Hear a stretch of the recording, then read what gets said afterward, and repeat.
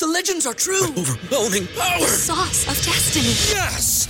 The most legendary sauce has arrived as McDonald's transforms into the anime world of WickDonald's. The greatest flavors unite in all new savory chili McDonald's sauce to make your 10-piece Wick Nuggets, fries, and Sprite ultra-powerful. Unlock manga comics with every meal and sit down for a new anime short every week only at WickDonald's. Ba-da-ba-ba-ba, go! At participating McDonald's for a limited time while supplies last. What's the easiest choice you can make? Window instead of middle seat? Picking a vendor who sends a great gift basket? Outsourcing business tasks you hate? What about selling with Shopify? Whether you're selling a little or a lot, Shopify helps you do your thing, however you cha-ching. Shopify is the global commerce platform that helps you sell at every stage of your business. From the launch your online shop stage to the first real-life store stage, all the way to the did we just hit 1 million orders stage. Shopify's there to help you grow. Whether you're selling scented soap or offering outdoor outfits, Shopify helps you sell. Wherever and whatever you're selling, Shopify's got you covered. Sign up for a $1 per month trial period at shopify.com/try. Go to shopify.com/try now to grow your business, no matter what stage you're in. Shopify.com/try. There'd be a lot of poop in my pants. I've seen a 6-foot alligator go swinging through the air and slam into a tree. These guys are the scientists of the supernatural, lecturers leaving lessons for inquiring laymen. They are applying the scientific method to a world that baffles science. They are the cryptids of the corn. But who else has big black wings and red eyes? Batman. Oh, Mothman. Oh yeah, Mothman. A great white shark was stolen. Oh, someone stole a shark? I got stuff for you don't even know about. She's a witch. She turned me into a newt. Who knows? Anything could be possible. Anything could be possible. It's really big. Abduction vibes. Holy moly. It sounds like you were abducted. And it just stood up. I mean, it just like kept going and going. And she goes, what the?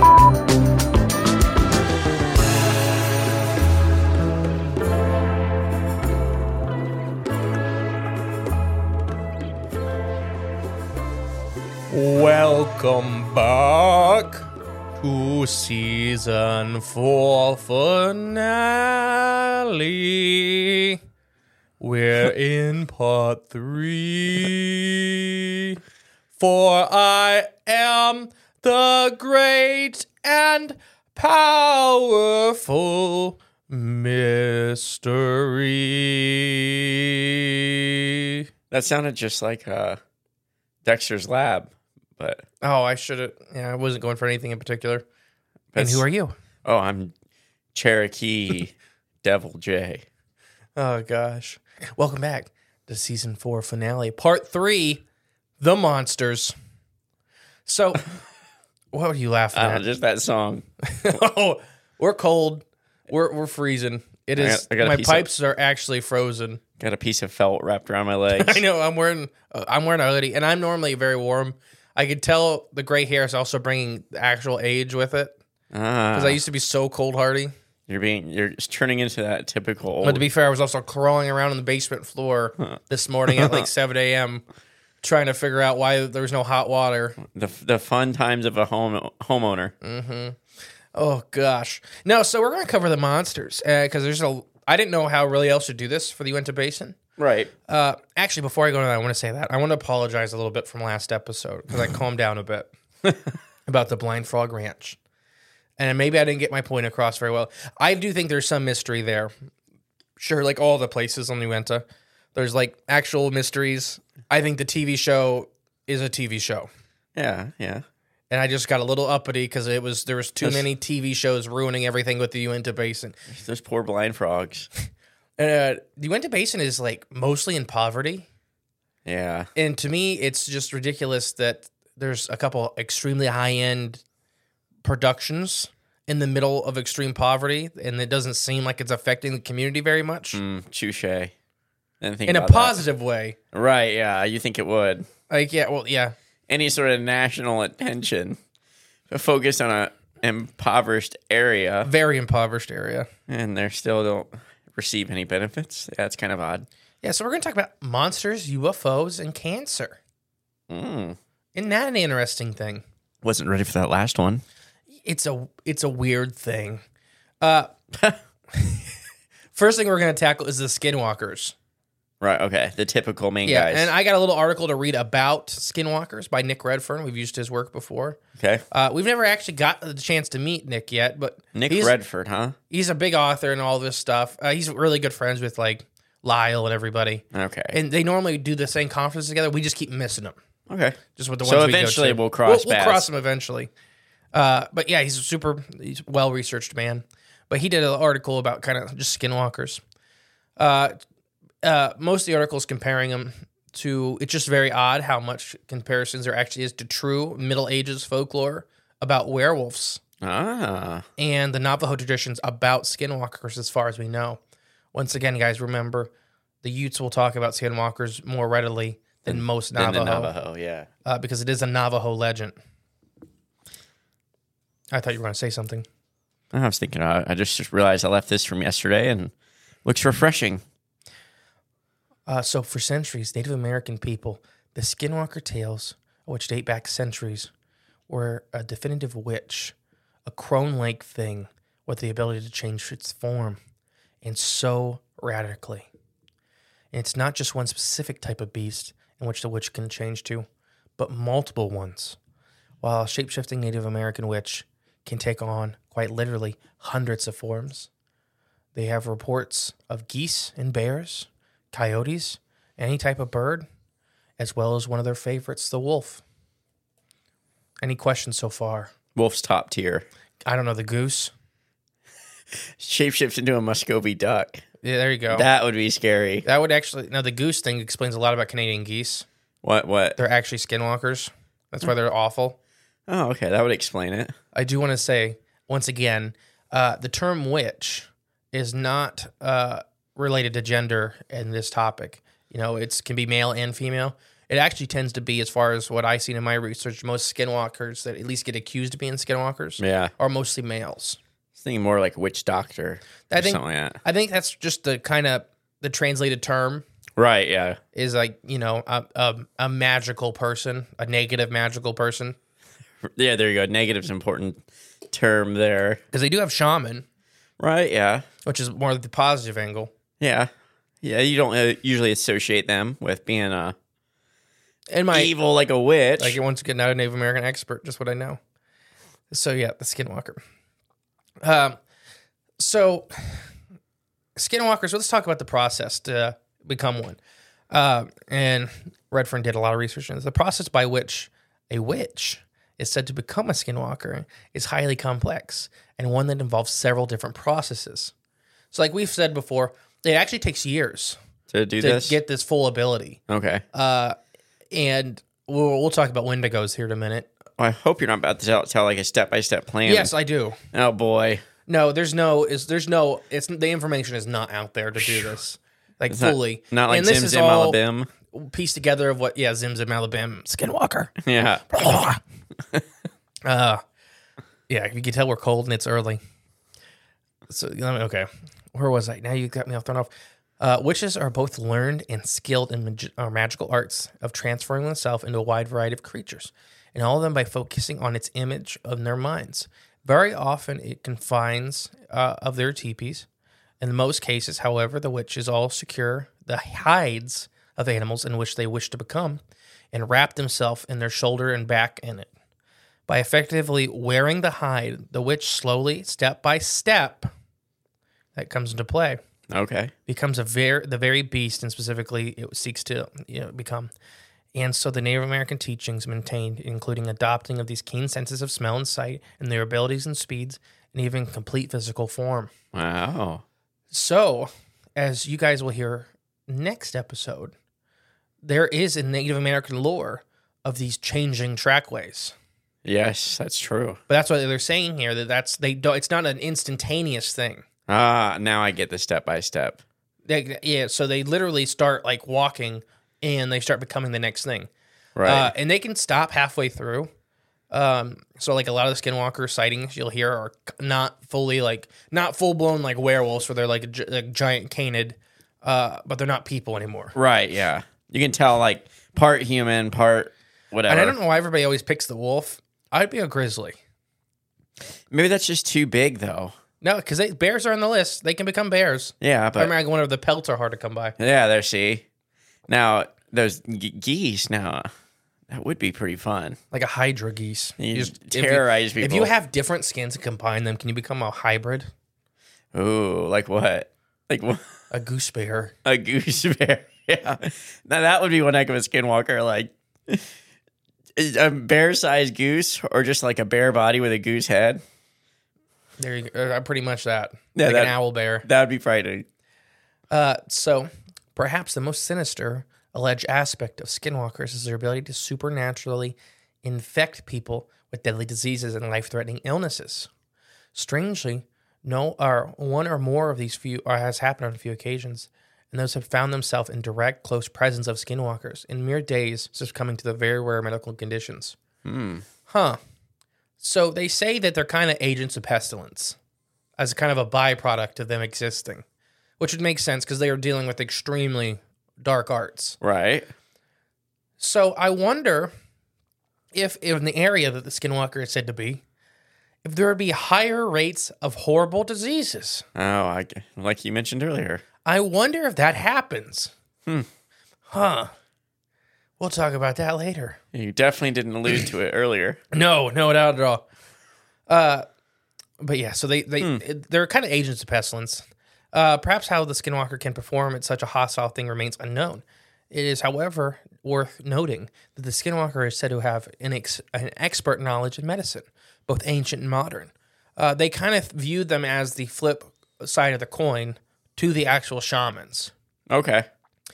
Or medicine people of the village. Right, yeah. So they both have extreme healing knowledge, and the Skinwalkers don't use it for good. And like it said, Native Americans avoid these guys at all costs. Right. They don't sound very beneficial to be around. And it's not just people that can fall victim to this dangerous beast. Animals, especially farm animals, are often targets of Skinwalker attacks. Oh, yeah. And they can be mutilated in form. Kind of like we talked about, was that last episode with the baby cow? A lot of the cows. We talked about all the cows exploding last episode. I like to think, though, at some point in history out there was one guy that could transform into the Skinwalker, but he used his power for good. Like, he's just friends with some, I don't know, some drifter. The drifter comes on by, and he turned into a shape-shifting werewolf and, protects him. There you go. Somewhere out there that happened. Yeah. So let's talk about how you become one. I'm going to summarize. But it's a lot of actual years. As far as we know, once again, the Navajo do not talk about this process at all. Because it's fully believed that in the Navajo culture that talking about them brings them in. Especially if you think somebody is a Skinwalker, you should never... You can kill them with their name. Just by saying it? No, there's a process. Oh, okay. But you can't let them know until it's time. Ah, okay. Because if you it's just can protect your ears are burning. When somebody's talking about your nose itches. Yeah, it's like that, but on a scale of 11. But no, so it's actually a couple-year process, at least as far as we can tell, and it's more and more heinous stuff. Everything from blood rituals to a lot of even just collecting of rare materials for witchcraft things. Yeah. I'm going to use the term witchcrafters because that's the best term I have for it. Okay. But in the process of becoming a Skinwalker. But you said blood rituals? Yes. All right, never mind. There goes that theory of that one being good. No, it takes... You got to do a lot. And depending on who you're talking to, the final act to finally take on this other spirit, because that's what you're doing. You're taking on a spirit become the Skinwalker. Yeah. And is normally the death, the murdering of a loved one in a ritual. Yeah, that theory is completely out the window. Most people agree it's either mothers or children. Oh my gosh. Okay. It can be a sibling. But most people almost always talk about it being a mom or a child. It's got to be a true form of love. Probably the two worst examples. And there's even some of these in like the further out west, there has been several savage bear attacks of like them coming into whole villages. They got blamed on skinwalkers. Well, if they can shapeshift into bears. Or a bear with rabies. Oh, or that too. Or cocaine bear. Oh, gosh. Cocaine bear. Did he drop near? Huh? Did he drop near wherever that happened? No, that was Tennessee. Or Kentucky. Okay, never mind. All right. So do you before I move on, do you have any questions? I know that was a brief overview, because a lot of the thing I seen was a lot of hearsay. Right, yeah. Because the Navajo don't talk about it. The Utes talk about it a little bit, but nothing ever extreme into depth. Yeah, it's not their legend. It's not their story to tell. They were the ones dealing with the Skinwalkers. Yeah, which has hold some merit, but No, I mean it's a quick overview, but yes. So this whole taking on a spirit by doing a heinous act. Yes, we've said it before in the show, and we'll say it again. I personally believe it's the same spirit that the Algonquins talk about becoming a Wendigo. When you look at it, the Wendigos are, the antlered thing is a more modernized thing from movies. Right. But they are very gaunt, animal-like, skeletal-like. And a lot of the skinwalkers in their halfway form are like that. Yeah. Very pale crawler-esque, where they elongate. They, their bodies are in a constant state of change. So in my opinion, what's happening is when you become a Wendigo, it's out of desperation. Depending on what Algonquin tribe you're talking about, there are a little bit of different nuances, like incest and stuff, to become a Wendigo. 99% of the time, it's cannibalism. Yeah. It's the act of killing somebody, and it's almost always in winter. And it's, because of the starvation effect in winter. And generally, you're not hanging out with anybody that's not your family member. Yeah, I'd say so. In the harsh winter. Yeah, especially back in it's almost whenever. always a cannibalization of a close loved one. Just like the killing of a close loved one. Right. I wonder if it's like the same phenomena, like same ritual, but just different. Here's what I think. Nuts and bolts, basically. Yeah, I think you're right in a way. I think what's happening is the spirit is taking control because they didn't do it in a ritual form. They just killed somebody to eat them because they were starving to death. But it's still the heinous act. It's still the quote unquote payment. And then the spirit still comes and latches on. Yeah. But with the Wendigo, the spirit's in much more control. Because you didn't do the ritual to control it. Yeah, you just did the act. You just opened the door. Yeah. So that's why Wendigos are so much more erratic. When you talk about, when we did our Wendigo episode a long time ago, some of the encounters, they were super erratic in behavior, not making a lot of sense. Very animalistic, still intelligent, still very smart hunters. But they had these moments. And even the one where, I can't remember if it was the dad or the grandpa had went missing.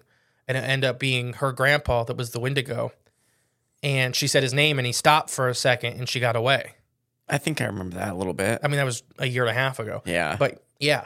So there seems to be, as far as the Wendigos, there's still the person inside trying to pull back and can't. With the Skinwalker, it's a hyper-specialized ritual that takes years to get to the final point with a hyper-specialized ritual at the end to, in my opinion, have full control over this spirit. The spirit and power. Yeah. So they can shapeshift when they want to. They can change back when they want to. They have control in their animal form. That's why Skinwalkers do some scary but odd things, like the smoking the cigarette thing, like we talked about last time. Yeah. Like that was there to screw with somebody. Like you wouldn't see a Wendigo doing that because they're much more animalistic. No. So what you're saying, Wendigos don't look as cool. No, I think Wendigos are much more scarier. No, I just meant little Skinwalker, like, lean back and smell and just puffing a cigarette, like just looks with Camel cool. Joe. Yeah, exactly, yeah. So I have some Wendigo sightings we'll go into, and we have plenty of other monsters, but, the Wendigo, or not the Wendigo, the Skinwalker is the big one everybody wants to hear about. So I have a whole bunch of them for you, and we'll just go through them and see what you think. All right. And like I said, I have no way of proving any of these stories are real. It's just a bunch of them that people said they had encounters in the area with them. Well, let's hopefully we don't believe everything we hear. For those who don't know, the Uintas are a national forest about 2 hours east of Salt Lake City. I'll start with the first and most mild experience. I went up with a group of friends to spend the weekend rock climbing and fishing, and they're talking about the Uinta Mountains. Yeah. The event happened on the first evening. As we were driving back to our campsite, my buddy suggested that we check the community arts project in the Fairy Garden. Located in the massive river drainage system, the drainage created tons of perfectly polished spherical rocks. Yet the place had been around long enough to have small trees that started to grow up. People would come over and paint and decorate the rocks. The whole place was pretty weird vibe when we went in there. It felt very maze-like. Ooh. My friend and I decided to see how long the place stretched on. So we began to hike in one direction. The whole place was huge. We must have walked a mile. We were still seeing these rocks, and people had painted and put them out. The trees looked much weirder at this point, though. They were all very thin and angular and almost a perfect grid pattern. And I realized that my friend was wandering off from me. So I began to call out his name.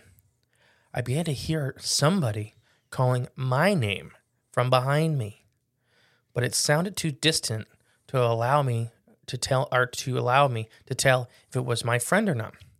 I turned and began walking towards that sound when I heard somebody running up from behind me again. Oh, gosh.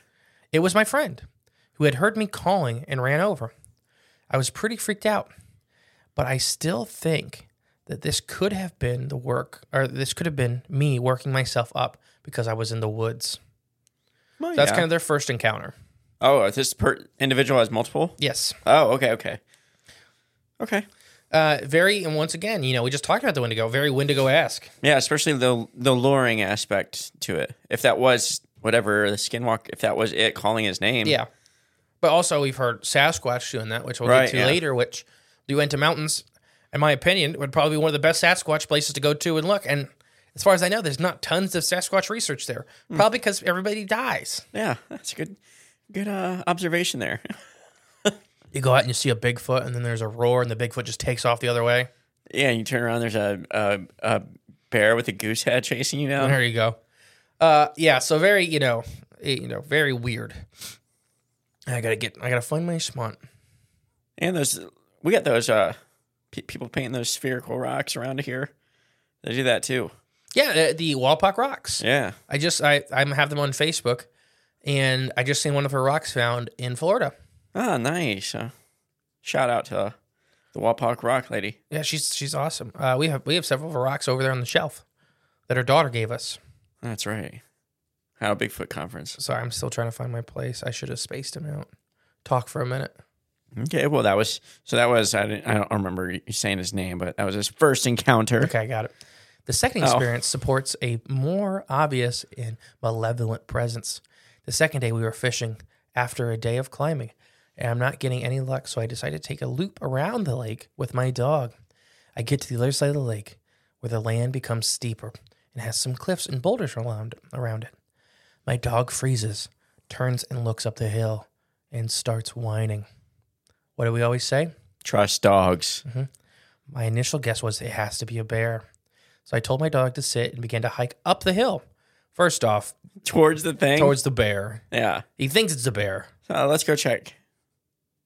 Yeah, this could be a deadly animal like a bear. Is this Joel? You stay right here. I'll be right back. Is this Joel? Maybe. I'll go wrestle it. Yeah. So my initial guess was a bear. I reached the cliff with very easy staircase-like features on it and scrambled over to see what it was above. I was in a boulder field, which, missing 411, boulder fields, I don't know what it is with them. A lot of people go missing in boulder fields. Really? Like tons. It's one of their granite boulder fields is literally one of his top things. Huh. We'll do a whole thing on that one day. So he scrambled over to see what it was. But it had very cool rock features and stuff. I began to look around and I determined whatever had spooked my dog wasn't nearby. I noticed what looked like a dark figure behind a tree about 30 feet ahead of me. And I quickly freaked out and turned back to see my friends. As I was down climbing the section I had climbed up, I began to hear my name being called again, very distant, but not by an obvious male or female. Suddenly, a big rock I was holding onto rips off the wall, sending me a good 3 football fields and rolled me about 10 feet down the hill. Besides scrapes and bruises, I was okay, so I quickly got up and continued on. I heard my name being called again. This time this sounded much louder, and I could feel anger and hostility in the voice. Yeah, that's not good. No. The voice stopped promptly when I got back to my friends. The dog was on the edge and jumpy for the rest of the trip. And then that was what really made me wonder what was going on, since my dog had usually never scared of things like that. I definitely think there was some weird stuff going on in the mountains. I know there are some pretty good explanations for what I've experienced, but I just felt it was very wrong to me. The fact that whatever entity was out there had caused me to fall while climbing, and it must have been a very dangerous spirit. The Utah granite is a pretty dang strong, even an untouchable rock wouldn't split off like the way it did. So he's saying the rock itself broke. It's like it got pushed off, and then it was a small landslide. Yeah. And he's saying that's, as a rock climber, it's very weird for the Uinta granite basin like that to break apart. Yeah. It's not, it's not a weak rock. No, I bet still it could happen. Sure, I don't know. I'm not a geologist. I'm just saying that's what, as he said, as a rock climber, what he felt. What, is he insinuating that there was like a figure? Let's just say it was Bigfoot for this case, but going like sha-na-na-na-na-na-na with his mind power and that made the rock slide from him. I think it sounds like what he's suggesting. Sure. Next one's from Navajo Joe. Oh, which would make sense. But no, yeah, it's very odd. Why would that make sense? Skinwalkers are Navajo. Oh, okay. What do you mean? I don't know. It just next one's Navajo Joe, which makes sense. Like, I don't know. You gotta calm down, bud. It was funny. Makes sense. Calm down. Fine. What? Don't steal my joy.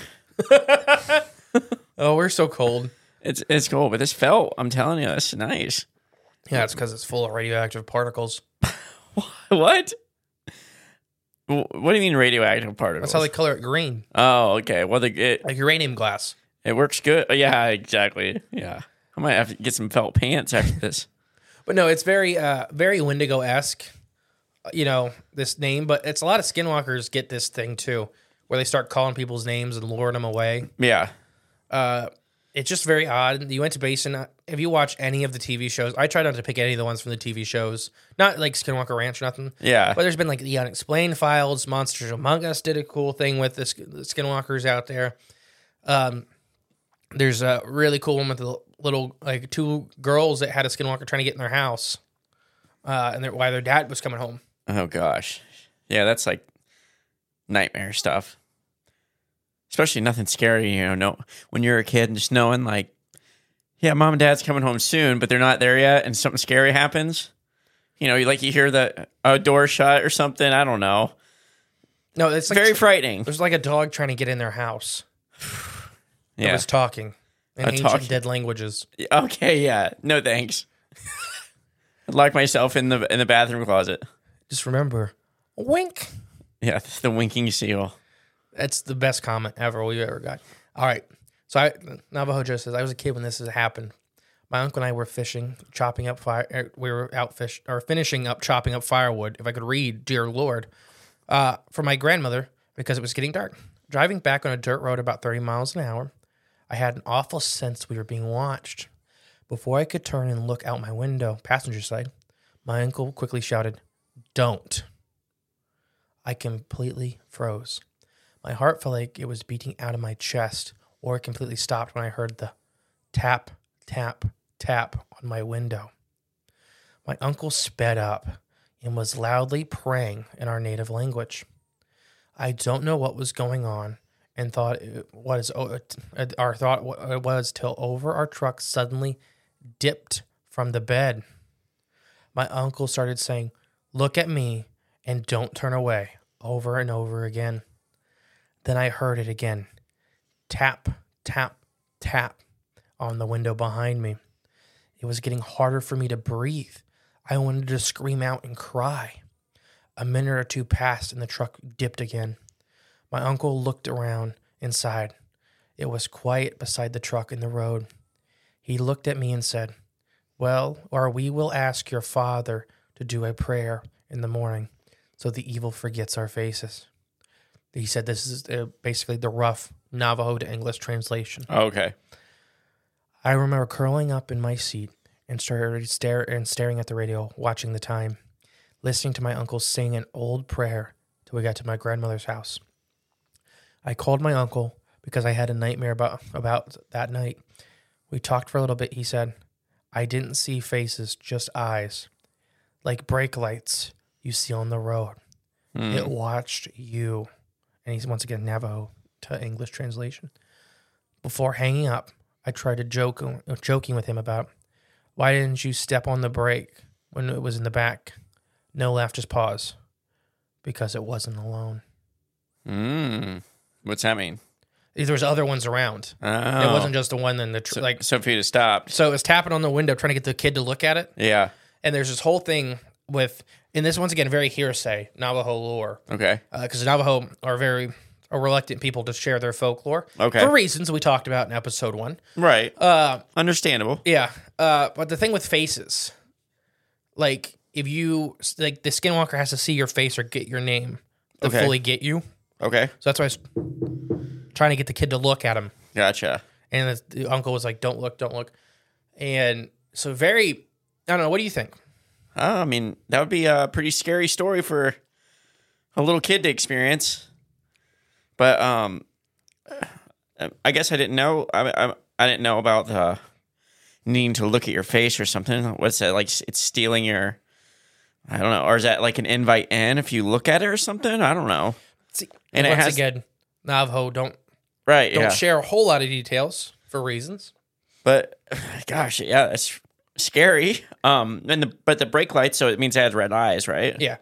Okay. Yeah. No, thank you. Kind of Mothman-esque too.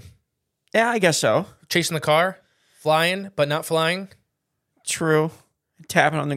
Did they tap on the glass? Don't look into the red eyes. Now that was really shared with the Mothman. What? Don't look into the red eyes? Yeah, they always said that. Don't look into the red eyes because they'll hypnose you. Ah, well, maybe that's what they're doing. And there doing. are skin changers, which is essentially the same legend as Skinwalkers in some parts of southern Appalachia. Overlap. You know, it's the same thing like we just talked about with the Algonquins and the Indigo. You know, it's a bunch of tribes have very similar legends, which points to much more backbone to the lore. Yeah. So any questions, or I'll move on. No, let's get the next one. Don't Get Off the Bus by Iron Jesus. Iron Jesus, huh? It sounds like a rock band. It does, yeah. Anybody been on the Navajo reservation has either probably heard of some creepy things or maybe even experienced some creepy things, namely skinwalkers. I have seen one, and here's my story. So he was he's a Paiute, but he's from northern Arizona, so I still included it because we didn't have a lot of Paiute things. Okay. Because the Paiutes are also very present with the Shoshone there in the Uinta Basin. Mm-hmm. But it's all Ute and Navajo stuff I could find. Are they closely related to the Utes?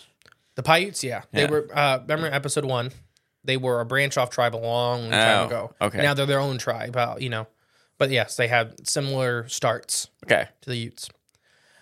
I come from a small town in northern Arizona that is sandwiched between the Paiute Reservation to the north and the U.S.'s largest Navajo reservation to the south. My high school being a small one, a 1A high school, an average of about 80 students enrolled every year. Always had to travel south about 5 to 10 hours one way to play another high school in any sport. That sucks. Yeah, it does. This means that we traveled a lot from the Navajo res, and we also usually stayed in hotels, and we would hand out to play and come home in the morning. But this trip was a little bit different. I remember my basketball coach saying that the school didn't have enough money to put up the team in a hotel that trip. So we're just going to go on the road for the total of 12 hours. Oh, that sounds awful. Yeah. I mean, I could sleep on it. It depends on its school. You think it's a school bus? I don't think this in the middle of nowhere in the desert school is going to have like a nice charter bus, charter tour bus type thing, or Crib is the Corn tour bus. Exactly. I mean, that's what the bus did in a previous life. Well, yeah, fighting skinwalkers. But I don't think housing a basketball team is probably not on that list. So I was the only. Sorry, I was laughing. I was the only male senior that played basketball that season. We had just got done playing our game and headed home, and our bus was called Big Blue. So we were heading out, and it wasn't long. About 2 hours of the drive, before we had entered the res. But this time, everyone was asleep, with it being about 2 a.m. When we crossed the red border, I noticed the bus driver had sped up and was now going well over 85 miles an hour. All right. I thought this was a little weird because he never exceeded the speed limit before, and at least not in my high school career. For some reason, I couldn't fall asleep like the rest of my teammates. I just sat there in the back of the bus, fully awake, staring across the desolate desert landscape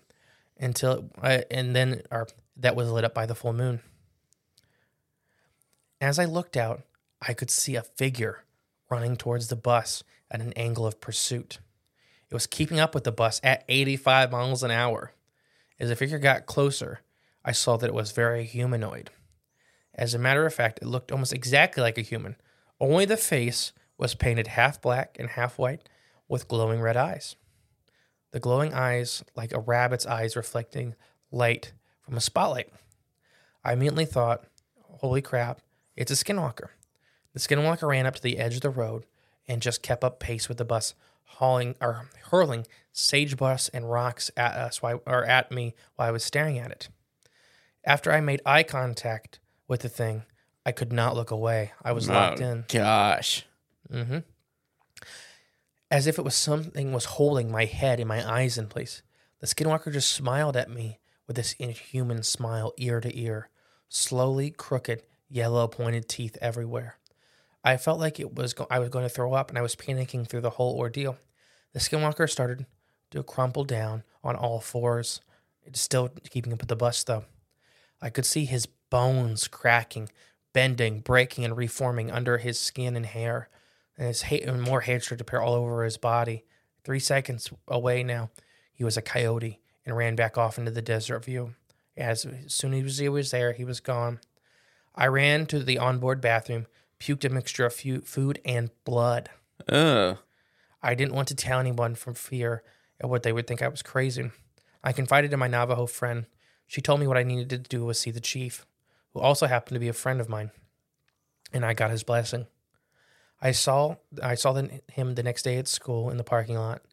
He just came up to me, mumbled something in Navajo while waving what appeared to be a feather scepter thing over and around me, and got into his truck and drove away. To this day, I haven't seen another skinwalker. That might be due to the fact that I'm moved far away from the town and the res, and I don't go south anymore or any way around there. Yeah, probably just because of this, I would imagine. Mm-hmm. Now, that would be... Gosh, imagine seeing that in the middle, 2 a.m, this figure like sprinting up to your bus and then just keeping pace with it. Oh, I wouldn't even know what to think, but yeah, that's frightening. But okay, so red eyes, crooked yellow teeth. That sounds like a... Why does that sound like it gives me deja vu? Indrid Cold? the smiling man. Yeah, but his teeth weren't all... like jagged Not yellow. Not the original Indrid. I think whatever the smiling man is, because Indrid kind of gets thrown into that. Yeah. In my personal opinion, it's not the same thing. I agree. The smiling man, though, had some crooked teeth. It reminds me of that dude from Courage the Cowardly Dog. Yes. Gary Busey lookalike. Yeah, that guy. He just seen Gary Busey. Oh, that's all it was. Gary Busey. I've seen him run like that all the time. I mean, he did that. Any human could do it. Could be a skinwalker. It'd be Gary Busey. Yeah, I think he is one. I think he's one of those aliens from Men in Black. I think wearing like, I need a sugar water. Oh, but remember what Men in Black taught us? Sometimes it's not the obvious one. Oh shoot! Yeah, I guess you're right. Well, he is an obvious one. Him and Willem Dafoe. I think they're both one, but could be wrong. Either that or they're just both amazing actors, and they act like crazy people. They act insane. All right. Yeah, that would be frightening. And it turned into a coyote and just runs right back off. So what did it do to him? No, I think this whole thing, a lot of it is, and we talked about it with even biblical demons and such, this whole creating fear to gain power. Oh, yeah, maybe that's it. Because skinwalkers are killable. There are things, I mean, we don't know them very well, but there are things to do against them. Like the chieftain immediately had a prayer ready to roll that supposedly broke the curse from the skinwalker. Defended them. And the Navajo people definitely know how to protect themselves from the skinwalkers. Yeah. They have legends and lore. They have traditions to do. So, in my opinion, it's all about fear. It's just about creating and perpetrating more and more fear, especially in the younger people. Yeah. You notice these stories have all been younger people. Right. And they'll continue to, a bunch of them will still be younger people. I think that's on purpose. I agree. Because if you get them when they're young and they're constantly scared of this thing. Yep. Now the Ute tribe doesn't have anything against it. Like they have no protection against Skinwalker. Not their legend. Not their monster. Right, yeah, exactly. Can you imagine being at war with these people and then all of a sudden they turn out werewolves? I just turned in my bow and arrow right now. Oh, yep. Take what you want. Yep, this is my lodge. Go ahead and have it. There's a good fishing spot over there. All right. This is by Bob Hormans. Convinced I saw a Skinwalker. As many of you might already know, many Navajo people, including my own family, are very reluctant to ever speak about Skinwalkers because we believe this attracts their attention. While I ever grew up on the Navajo Nation, it was however, I grew up away from the Navajo Nation and was very naive about the subject. So this is a young Navajo man that grew up away from it and came back. Right. So when it came to Skinwalkers, I was the absolute skeptic. My mom used to tell us stories of how back in the 80s when she lived with her siblings and her grandmother, still in Shiprock, or the southern outskirts, about how she and my aunt saw a Skinwalker just outside their driveway under the streetlight. She described it as a big black dog with dirty or rotting fur, a twisted noodle-like front leg, and unnatural eyes with soft burnt orange glow. Excuse me, man. Me being my own closed-minded, self-doubted every word, but I never said my doubts out loud. So already that monster his mom had seen sounds like the one from Skinwalker Ranch. Yeah. The big dog. The rotting fur is a weird thing to me. And I've seen one person say, and this is once again a lot of hearsay because we don't know. One person say they have to keep refreshing their pelts because they can go bad. So I wonder if that's something to do with it. The rotting fur? The wolf pelt is in its natural state going bad. So when you transform into it, it's rotting. Gotcha. But I don't know. I thought. Good theory. But these doubts totally changed last year when I was at my grandmother's house late October. Me and my family had just finished scouring the caravan at the Navajo National Fair and called it a night. This house was close enough that we could walk there in just about 10 minutes. So we did. When we got there, it was about 9 at night, where we stayed up until about 2, catching up with family, talking about family affairs and local news and such. It was during that time that I decided to open my mouth and blurt out the question, "Hey, are Skinwalkers real?" Guys, I asked. And they said, "You shouldn't speak about that," my grandmother said with almost a yell in her voice. So she and my grandfather both decided to go to bed. After being scolded by my mother, one of my aunts chimed in at the very cautious tone and says, "They're real, all right." Had a few start screaming outside of my trailer in Freemington just a few nights ago. Your cousin had a nightmare the whole night, woke up crying in the morning. Not wanting to push this discomfort any further, we all decided to go to bed. Now the trailer home is pretty old, but it was really nice. It was a really nice night. So we slept with the window open. Oh, no. But it had a screen in to prevent bugs from coming in. Okay, it was safe. Yes, the screen is safe. Yep. As a child, we would put our hand through it, Dad would scream, and we never knew why. It was the Skinwalkers.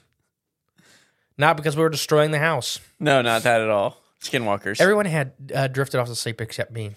Because in my mind, I was going a million miles a second about Skinwalkers, wondering if I could encounter one while we're here on the reservation.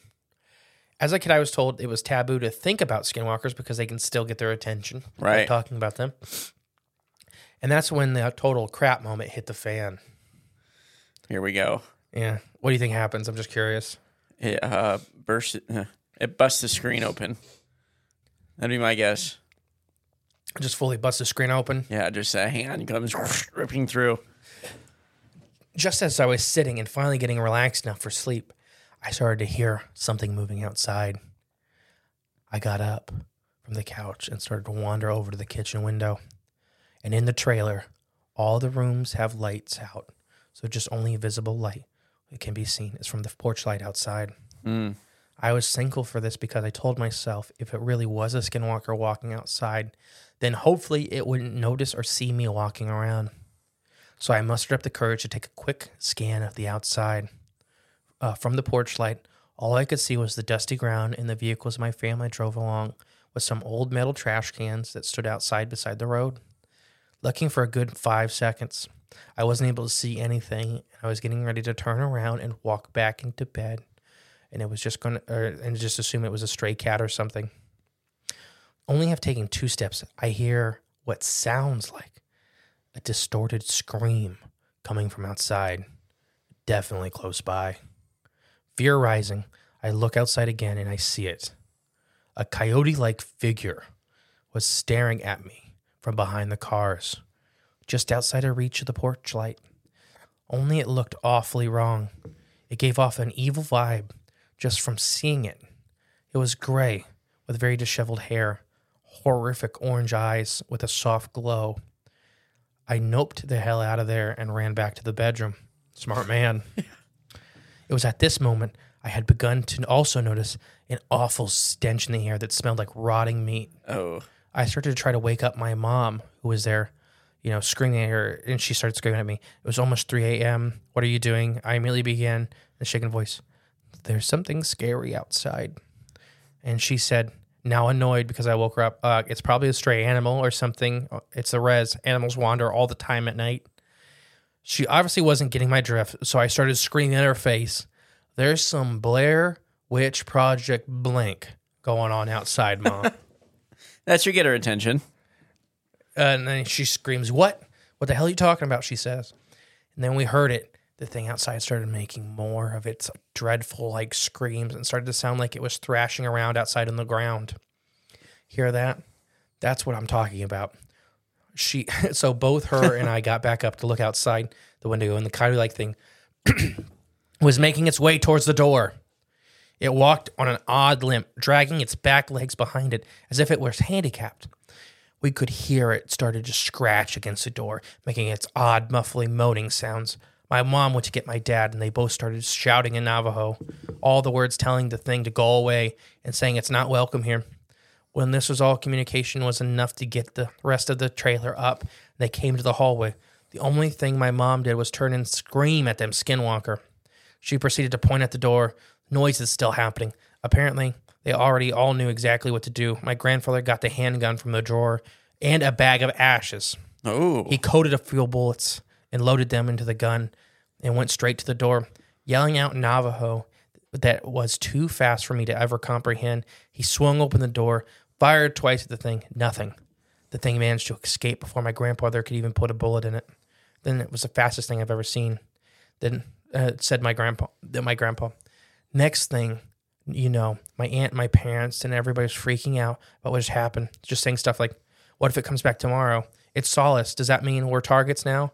Afterwards, my grandpa calmed everybody down, including myself, saying we would be fine. We all went to bed around 3-ish.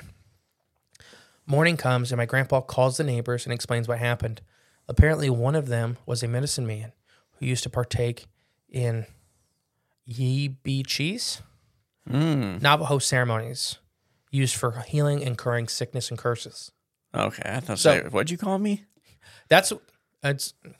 I'm glad he put what it is behind it. Right. Yeah, because we would have never known. It's a very odd spelling. And came across to bless the family members in the ground. And they never, and as far as they know, they never had this Skinwalker come back. So what do you think of that one? That one was pretty intense. And I guess the moral of that story is careful what you wish for. Yeah. He wouldn't do but falls into a lot of the folklore as far as we can piece together. He's talked about Skinwalkers and what one showed up. Exactly, yeah. But it was twisting and thrashing around outside. Its body was all mangled, mashed together. Kind of sounded like that. And his grandpa knew stuff. I'd love to talk to his grandpa. What do you mean? I don't know what those ashes were. Yeah, he knew something. Immediately throwing ashes on bullets. Yeah, slams the door open. It had to have worked. That's a hell of a grandpa. Oh, yeah. It just sounds like an old timer. Everybody out there screaming, praying, it's scratching at the door, kicks the door open, has some kind of holy bullet ready to go. And Skinwalker knew it was bad news because it took off. Oh, yeah. You can't show fear. You got to be the fear. That's the other moral of the story. Be the fear. Don't let the fear get you. So, yeah. And like then the family's obviously worried about their faces. Right, yeah. That's another note that comes across again. A bunch of this, I think, from other research, just pieced together through hearsay, kind of the lore. I was just thinking, though, if you want to go out and actually hunt skinwalkers, so you need ashes. Now we know that. I don't know what kind of ashes, though. Probably old relatives. But I don't know if it's that or some type of tree. Oh, okay. You know, like a holy relic tree or something like that. Oh, no, you just need lye. Isn't that in it? Wood ash? Lye? I have no idea. Something like that. Whatever that compound is in wood ash. You need that. I get lye and lime mixed up a lot. Okay. Yeah, only it's lime, I don't think. But you need that. You need a ski mask, because obviously, and then it can't see your face. And you're pretty much bulletproof. You can go anywhere you want out there. Then you could take them out. I hope Joel doesn't listen to this episode. Then He'll be out there with a painted face, screaming about skinwalkers. one half painted black, one half painted white, just like the other one. Paint your eyelids red. Yeah. I got one more for you. That might be my Halloween costume this year. I got one more for you, and then we'll play a little video. It's really creepy. Okay. And it's the audio that's creepy, and I'll explain it. Or do you want me to just skip ahead and do that one? What, the audio? Mm-hmm. Okay, let's do that. Okay. We'll be right back. And we're back. I know it was no time passed for you guys, but it was a couple minutes for us. Like a couple hours. A couple hours. Here we go. So this video has made its way around a lot. I seen it several years ago for the first poster. Okay. So this guy was having troubles on his ranch, and I can't substantiate any of this. But this guy was having troubles on his ranch, saying that he had something that was like a pale crawler, skinwalker type entity, and he was setting up trail cameras. He was actively setting up trail cameras at this time that this encounter happened. Okay. And this will be hard for everybody at home because it's obviously visual. I'll make sure I try to put the link in for the episode. But for me, it's the horse's reaction that really sells it, because you can edit in anything, and a human can act with anything. This horse freaks out. You train horses. Now, I want you to watch the reins of the horse. Okay. I was just kidding, by the way. No, but I'm saying, because that's what somebody said. He jerked back on the reins to make the horse panic. Okay. And he did not.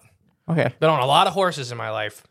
And it's a good horse, especially out here on these ranches. Yeah. It's very hard. It's very rare for them to panic like this. Okay. Because, they're work animals. Right, yeah. Yeah, they're not just like your typical trail riding horses. Ready? Yep. Just coming in from planting those trail cameras. There's vultures everywhere. It's odd.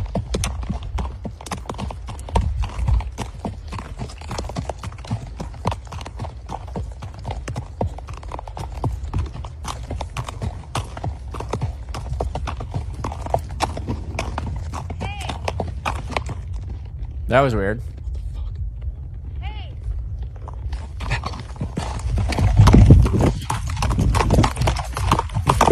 So we'll explain to everybody what happened. All right. So that's the whole video? Yeah. Oh, so there's no visual actually seeing anything. No. Okay. No. So pretty much, okay. So you don't need the full video to understand what's going on here. But basically he's walking his horseback. He's planting these trail cameras because he's had all kinds of problems on his ranch with what he's not sure if it's people, he's not sure if it's things. Just he knows what things. locals talked about. And then the first one goes, "Hey," which he had said he had heard his wife talking in the forest a couple days before. Sound like a woman. The second it came out, the horse froze. Yeah, froze and looked over. And it was already kind of looking over there. Like Yeah. there was something over there. And then the second it did it the second time, the horse yanked back and ran straight to the stables. Yeah. It was going into the barn. You are not getting that horse out of the barn the rest of the day. Yeah, turn the opposite way. You know what it kind of reminds me of? Huh. Red Dead Redemption 2. Yeah. Like that video specifically. You're just riding your horse and someone's like, hey, mister. Oh, yeah. And you go over to help them and then they just like try to murder and rob you. So with me, if you watch the horse's reins on the side of its face and its neck, they never get yanked on. They never get pulled back. Yeah. Because somebody said he yanked on it to make it turn around like that quick. Yeah. And it never did. So to me, it's money. And there's tons. You can find tons of videos of people saying they encountered skinwalkers and whatever. Man, yeah, that would That was creepy. The horse sells this one for me. Yeah. It's like that one Bigfoot video where that dog goes running out. You ever seen that one where they open the back door? That's like people having a party. It looks like they're filming a Christmas party or something. And then they like pan across the living room and across the windows. And he's like, the guy thinks he sees something outside. So he's filming outside of his window. And you see behind the garage like this big dark figure kind of walk by. And so he opens the back door to get a better look at it. And the dog just takes off. You ever seen that video? Mm-mm. I bet you have, maybe. But a dog, like their little pet, house dog, goes running straight out the back door, like barking at this thing. He gets just out of view of the camera and then comes like screaming back with like, like, yep, with his butt, close to the ground, but running all the way straight back to the house. But that's, you can't like fake that unless it's a very well-trained animal. You're just ready for the camera. But yeah, I don't know. So before we move on off of Skinwalkers, I think they're a very real thing out there. For sure. I think when we get to the last episode in this whole series, will be what we think is causing the Uinta Basin phenomena. I don't know if they're the cause, the symptom, or an extra. Okay. But they're bad. Yeah, they don't seem very positive. They're bad news bears. Yeah. So we'll take our little ad break, and then we'll be back. How's your coffee? That's delicious. Good. You look disgusting.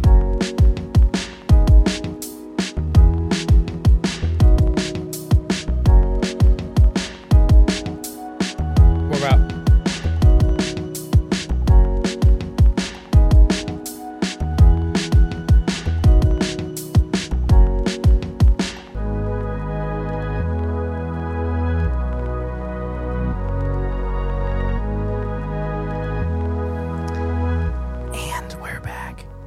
Hope you enjoyed that little fine ad that we have no idea what it is. And Yeah, there's even one there. yeah. Now, we already kind of talked about the NIDS cattle mutilation, their necropsy they'd done. But there's been a lot of mutilations.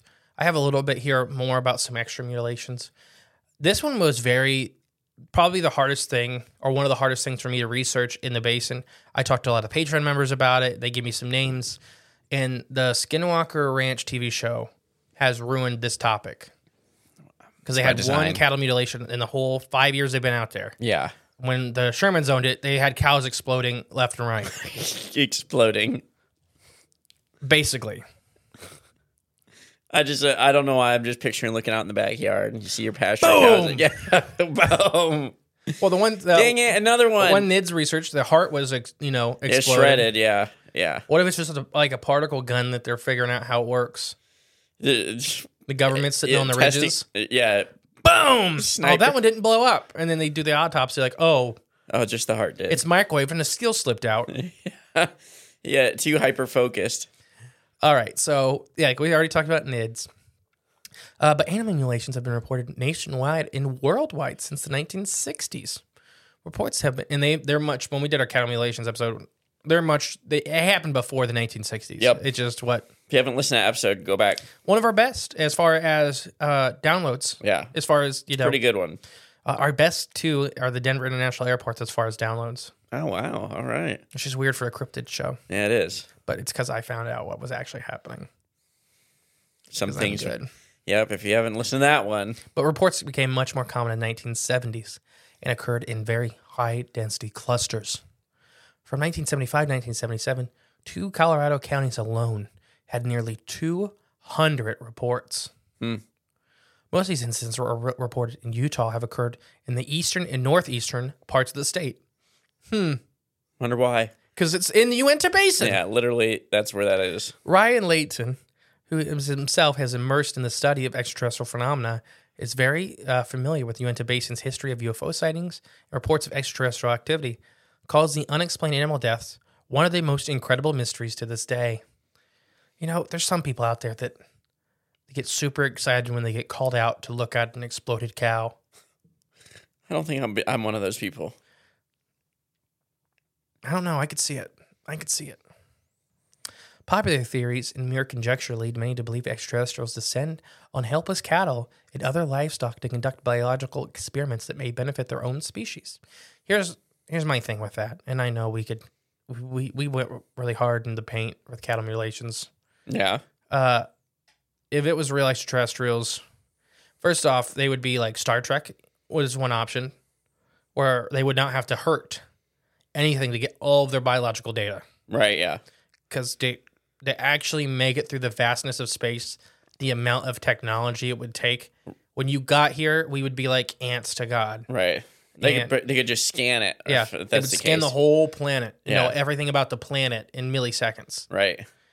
So, cutting out the anus and the eyeball of a cow and taking its penis is not getting you very more advanced in science. Now, interdimensional things, I do think that door is a little easier to open. Yeah. So I'm saying less advanced species could do it because I think we've done it. Yeah. But I think it's more like taking a cannon and blasting a hole in a wall and then crawling through the hole. But I don't know. I kind of like the idea that, cutting the thing's anus out and harvesting its penis, that, that's the next step for our civilization to get us to that next level. The second, no, you don't even know. It's not the next level. The second we get to another dimension, yeah, they're quote unquote cows. We're going to beat them over the head with a baseball bat. No, probably. And cut off their genitalia and take it back. Depends which one of us groups of human beings makes it to that level. Does not matter. Any government agency from around the world. That's what I'm saying, yeah. Exactly. Well, that's who's doing it. Right, yeah. So I think that's what I'm saying is if they're coming, I could see it. See, so it is, they are advanced beings and aliens. No, they're just interdimensional scumbags. Versions of us. Yeah. Just us. It's just us. It's always just us. So popular theories that they're that. Whether this belief is ever borne out or not, combination researchers estimate the annual cases far outnumber those ones being reported. Just like any paranormal phenomena. Yeah. That there's always tons more. I would say, I think they now think 1 in 10 Bigfoot sightings are reported. Dang, that's it? Yeah. Oh, yeah. That was better because when we did it a long time ago, it was like 1 in 50 or 1 in 60. Gosh, dang. And then UFOs, I think, are maybe 1 in 5. And I bet you that's going to only keep going up with the way they keep putting that in the news. Mm-hmm. And I think there's good and bad things with that. What comes with that, Yeah. With people though coming out and actually talking about their stuff is one of the positives. That's a positive, yeah. Trusting the federal government is the negative. 100%. But I think it's funny that the government basically came out and was like, and they didn't say this, but they kind of basically did like, oh yeah, aliens are real. Everybody's like, huh? What? You don't care. We don't care. Yeah. Does that help me pay rent? Right, exactly. Does that make you tax me less? Heck no. It's actually probably going to make us tax. They're going to tax us more. Oh. Because now we need, to fund more Space Force stuff. So we need more of your tax money to fight aliens, guys. It's serious. Aliens. I've never seen this documentary, but I'm going to watch it probably tonight. Sorry. But there was, Linda Moulton Howe. Yeah. She did, I've never seen her Strange Harvest documentary. Have you? I think I have her book, Strange Harvest. Okay. But I've never seen her documentary. Maybe I watched it with the original cattle mutilation episode. I can't remember. But I just wanted to bring that up, that it was very hard.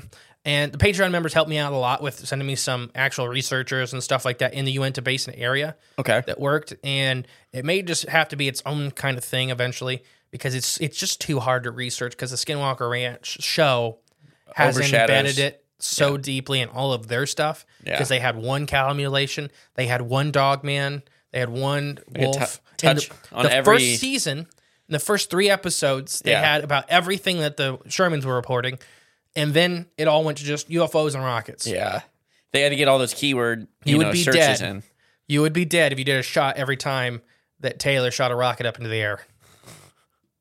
It's a new drinking game. You'd be dead. It's not a game. That's a death sentence. Because it's just every episode. Let's shoot some rockets. Because he's from Texas. Yeah. He's actually worked for NASA and stuff. I know what'll fix this.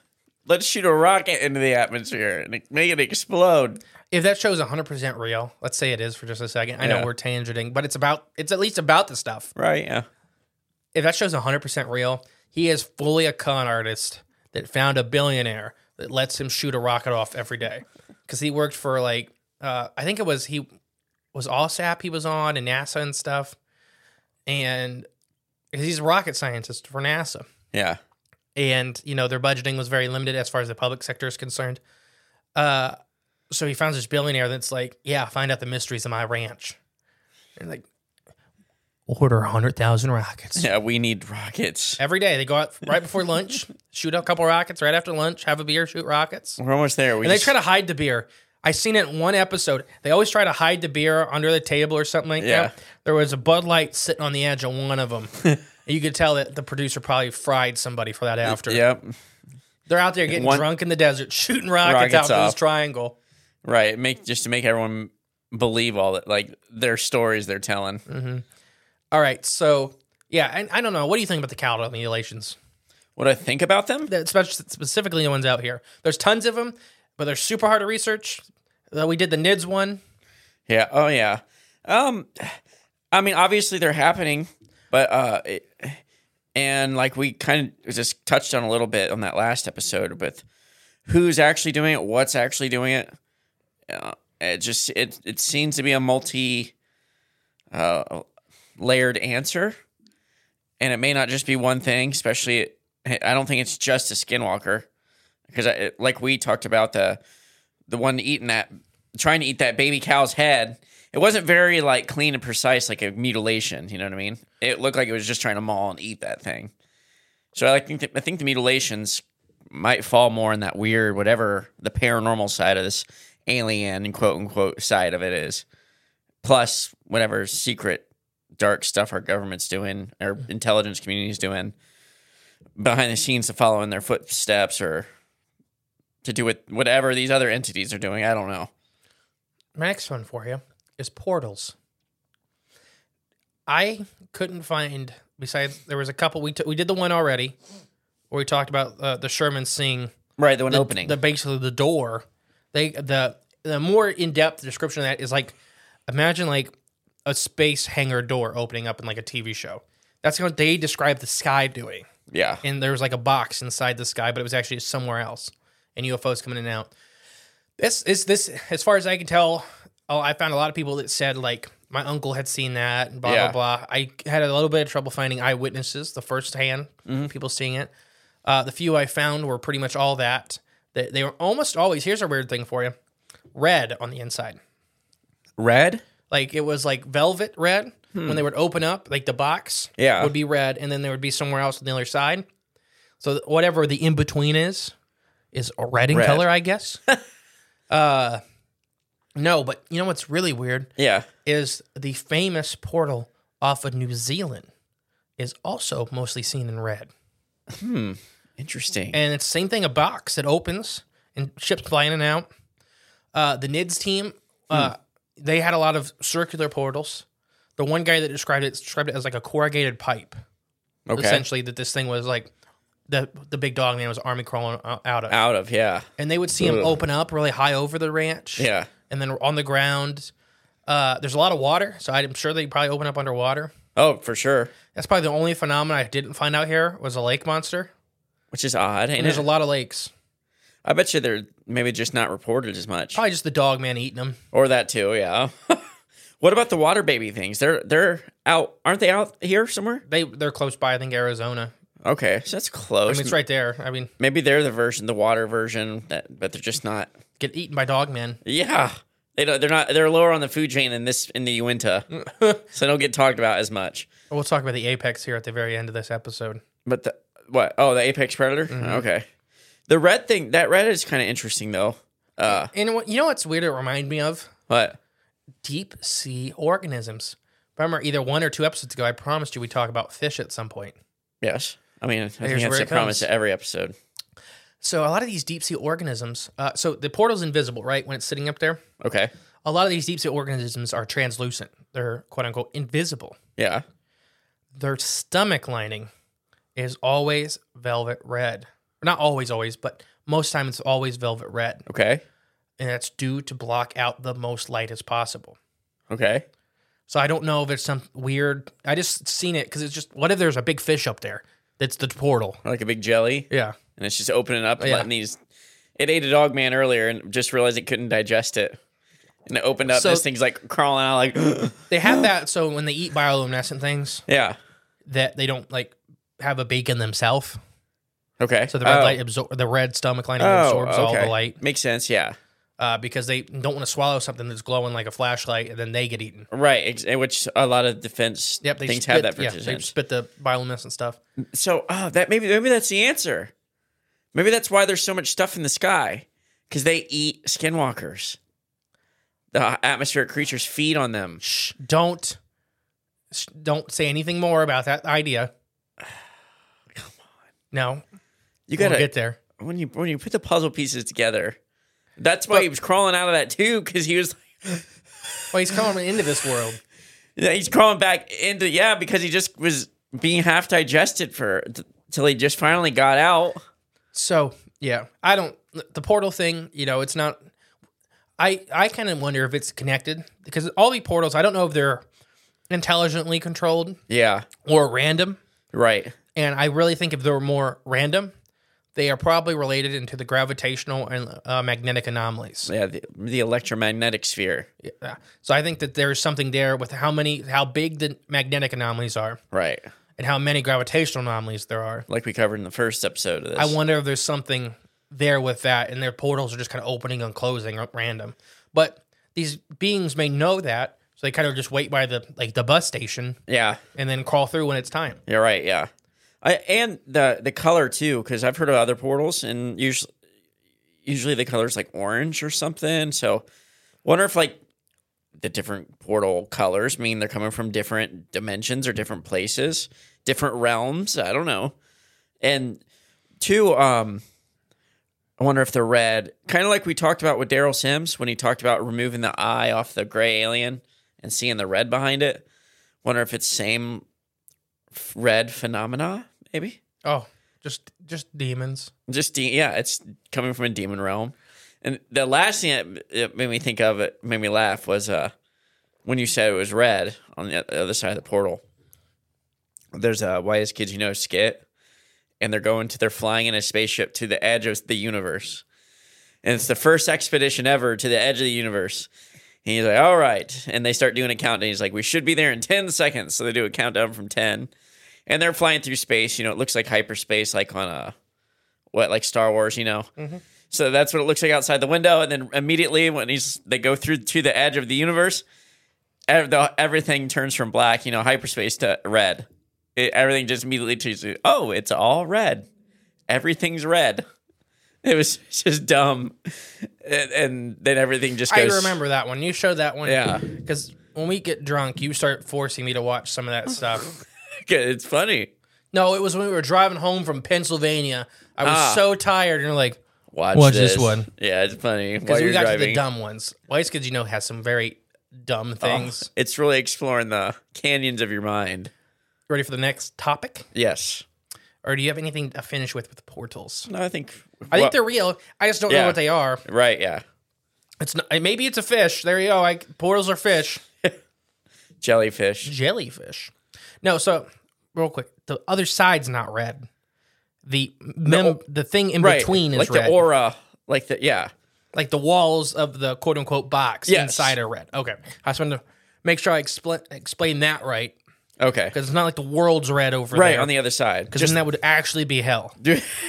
Probably, I would not want to go there. If the hole opens up and you fire on the other side, no wonder they're leaving. Yeah, exactly. All right, I got a bunch of UFOs from the National UFO Reporting Database. Oh, all right. So funny thing, I told you this story off air. When I was doing this, it's a really easy resource for us to use. Anybody that's trying to find out if you have UFO sightings in your area, if you've seen a UFO, and just kind of want to see if there's other ones that were reported in the same time, the very easy resource to use. They put little Google pins on this map. Okay. So you can see right where everybody's seen them and stuff. So I was doing it to Fort Dutchess is in the middle. And then, there's Vernal and Roosevelt. And there was just one hand over Fort Dutchess. And I'm like, oh, no. Yeah. No, I wanted a lot of UFO sightings. Yeah. And as I zoomed in, I realized that Google does this to where if there's too many in one spot, It consolidates. It consolidates it into a really big hand. Yeah. And I zoomed in a little bit, and thousands. Just popped up. Yeah, literally, if you keep zooming into town, more and more pop up. Yeah. So I just pegged a couple. I try to get a little bit of a variety. Okay. Because any UFO you could imagine has been seen here. Okay. Whether it's the giant black triangles, the supersized like Borg cubes from like Star Trek. Yeah. They have been seen here. The big cigar shape ones. Yeah. So, first one was 2017, 8/18. Uinta mountain range, cylinder-shaped object seen for 30 seconds. And they do this nice little reporting. Some of the extra characteristics it had was an aura or a haze around the object. And a lot of these are really short just because it's the format. Excuse me. Hiking in the discreetness of the Amethyst Lake hiking trail at approximately 6:30 p.m., looked up in the clear blue sky with no clouds. Witnessed in either a square or a cylinder-shaped object hovering emotionlessly approximately 3,000 feet in the air north of the trailhead. Watched the object for roughly 30 seconds. The object then immediately disappeared. The object had extremely sharp edges, with maybe a very slight glow or reflection around it. Okay. So just this thing is just sitting up there. Cylinder or a cube. Yeah, it's odd. So they were having trouble, and it's probably because the distance it was up. Human eyes maybe having a little trouble with that. They get hard. She or he could see hard lines, right, but didn't know the exact shape. So that kind of almost sounds like the portal shape we were describing, but from the bottom view. Okay. Yeah, I see what you're saying. Most of the boxes are seen head on, or the tubes are seen head on. Yeah. And this was, right under. But I don't know. It's just a thought. Yeah, that's a good thought. 11/3/3. Uinta, Utah. Orb-shaped, 1 minute observation. So lights around, extra characteristics, lights around the orb, auras and hazes around the object. They have like little check boxes you can like click for those. Oh, okay. So I was chased by a demonic spirit in the form of white orbs of light. Was just the title. I was driving on Highway 89 between Ogden and Salt Lake City. I decided to take a shortcut through the rural neighborhood. I reached a dead end and was forced to go back to the main highway. I saw a cow in a corral and decided to stop and look at the cow. As I think that the skeleton architecture in pastures in residential areas are very quaint phenomena of the Mormon landscape. As I was looking at the gurney and the cow, I saw a shadow moving swiftly from my left side to behind me. The feeling of dread came over me, and I got a strong feeling that I should leave. I always listen to my instincts, so I returned to my car immediately. As I began to drive away, I had a strong feeling of dread wash over me again. It was so strong, I could cut it with a knife. I looked behind me, and to my surprise, to see an orb of light in my rearview mirror. Ooh. The light was about the size of a small cantaloupe, suspended in the air about 4 feet. I saw nothing but the light that was rushing towards... Oh. That scared me. A little bit, yeah. Rushing towards me on the back of my car. I looked at something like a bicycle headlamp from my rearview mirror, so I assumed that somebody wanted to talk to me to see what I was doing by their pasture. It was they were probably bothered by my presence or suspicious activity of me looking at their property. Looking in my mirror, I saw that it was about 5 feet behind me before it veered slightly to the left side of my car. I stopped my car, rolled down my window, and was going to greet the person with the bike headlamp. But I then looked over my left shoulder to talk to them, and there was nothing there. But the angle of the skewed and the speed of the light that was traveling, by the time I looked to the left to greet them, it should have been there at my left rear fender and taken on another second or two to get to my window. But by the time it took me to look in my rearview mirror to over my left shoulder, the orb of light had vanished. I opened my door, got out, and looked around in disbelief, as if it had vanished into thin air. I was overcome again with a very malevolent feeling. Got back to my car, drove away as fast as I could. No light followed me as I drove home the second time. So just this ball of light. Now, not in, I don't know if it's in Utah, but there are, Route 66 has lights of orbs that chase cars all the time. Yep. They cause wrecks, people have reported. That's scary. So I don't know if it's similar things, whether, we also talked about on Patreon, the ball lightning phenomena. Yeah. And that's kind of what that it gets attracted to a person. So I wonder if you happen to get in a car fast enough and leave, if it's whatever force it's being propelled by, still like tracking the person until it dissipates energy. So she made it far enough to where... Man, just timed it up just right. But I don't know, though, because it's that sense of dread, that sense of being watched. It almost feels like something intelligent chasing after. I don't know. That would not make you feel very good or very safe if that's what's happening. It reminded me of... I think we talked about it on the show when I was driving home once. It might have been from here late at night. And I was driving, you get like the bright headlights in your face late at night, and you just want them to turn their brights down. Yeah. You can either flash the person or you just deal with it until you're past them. So it was something like that. I was driving down my road, just about to my house, and there was like blue headlights. You know how some of the new ones have like that bluish tint hue to them? Mm-hmm. But it was like a weird blue, and I'm watching them come up, like, all right, there they are. Like, I didn't do my head flash like my brights or nothing, but kind of put my head down, got past them, then look up to see, because I see them kind of get over. And when I looked up in my rearview mirror, the lights were gone and there was no tail lights. It's really odd. It's like a ghost car. But I was imagining, when he said he looked in the rearview mirror to see that light, like a bicycle following him. That reminded me of looking in my rearview mirror to see the taillights, but there was nothing there. It's an odd phenomena. You were abducted. I don't know why why you don't believe it. I've talked about this on the show, though, as a story. I don't know you have. I'm pretty sure we did. No, because I think maybe it was on a Cryptids and Coffee or something. I think you you because you're abducted and they plant memories. Oh, okay. That's why you're the way you are. Why? Because every time they abduct you, they steal a hair follicle off the top of your head. That's where they went. I knew it. I'm not going bald. I'm being robbed. No, it's every time you open your mouth, you get abducted. I didn't get abducted. I looked up, it was gone. Then I was home. I looked back at the clock on my car, and 4 hours was gone. Yeah, no, I just thought it was weird. And my left leg was shorter. Well, that is no. I'm not from West Virginia.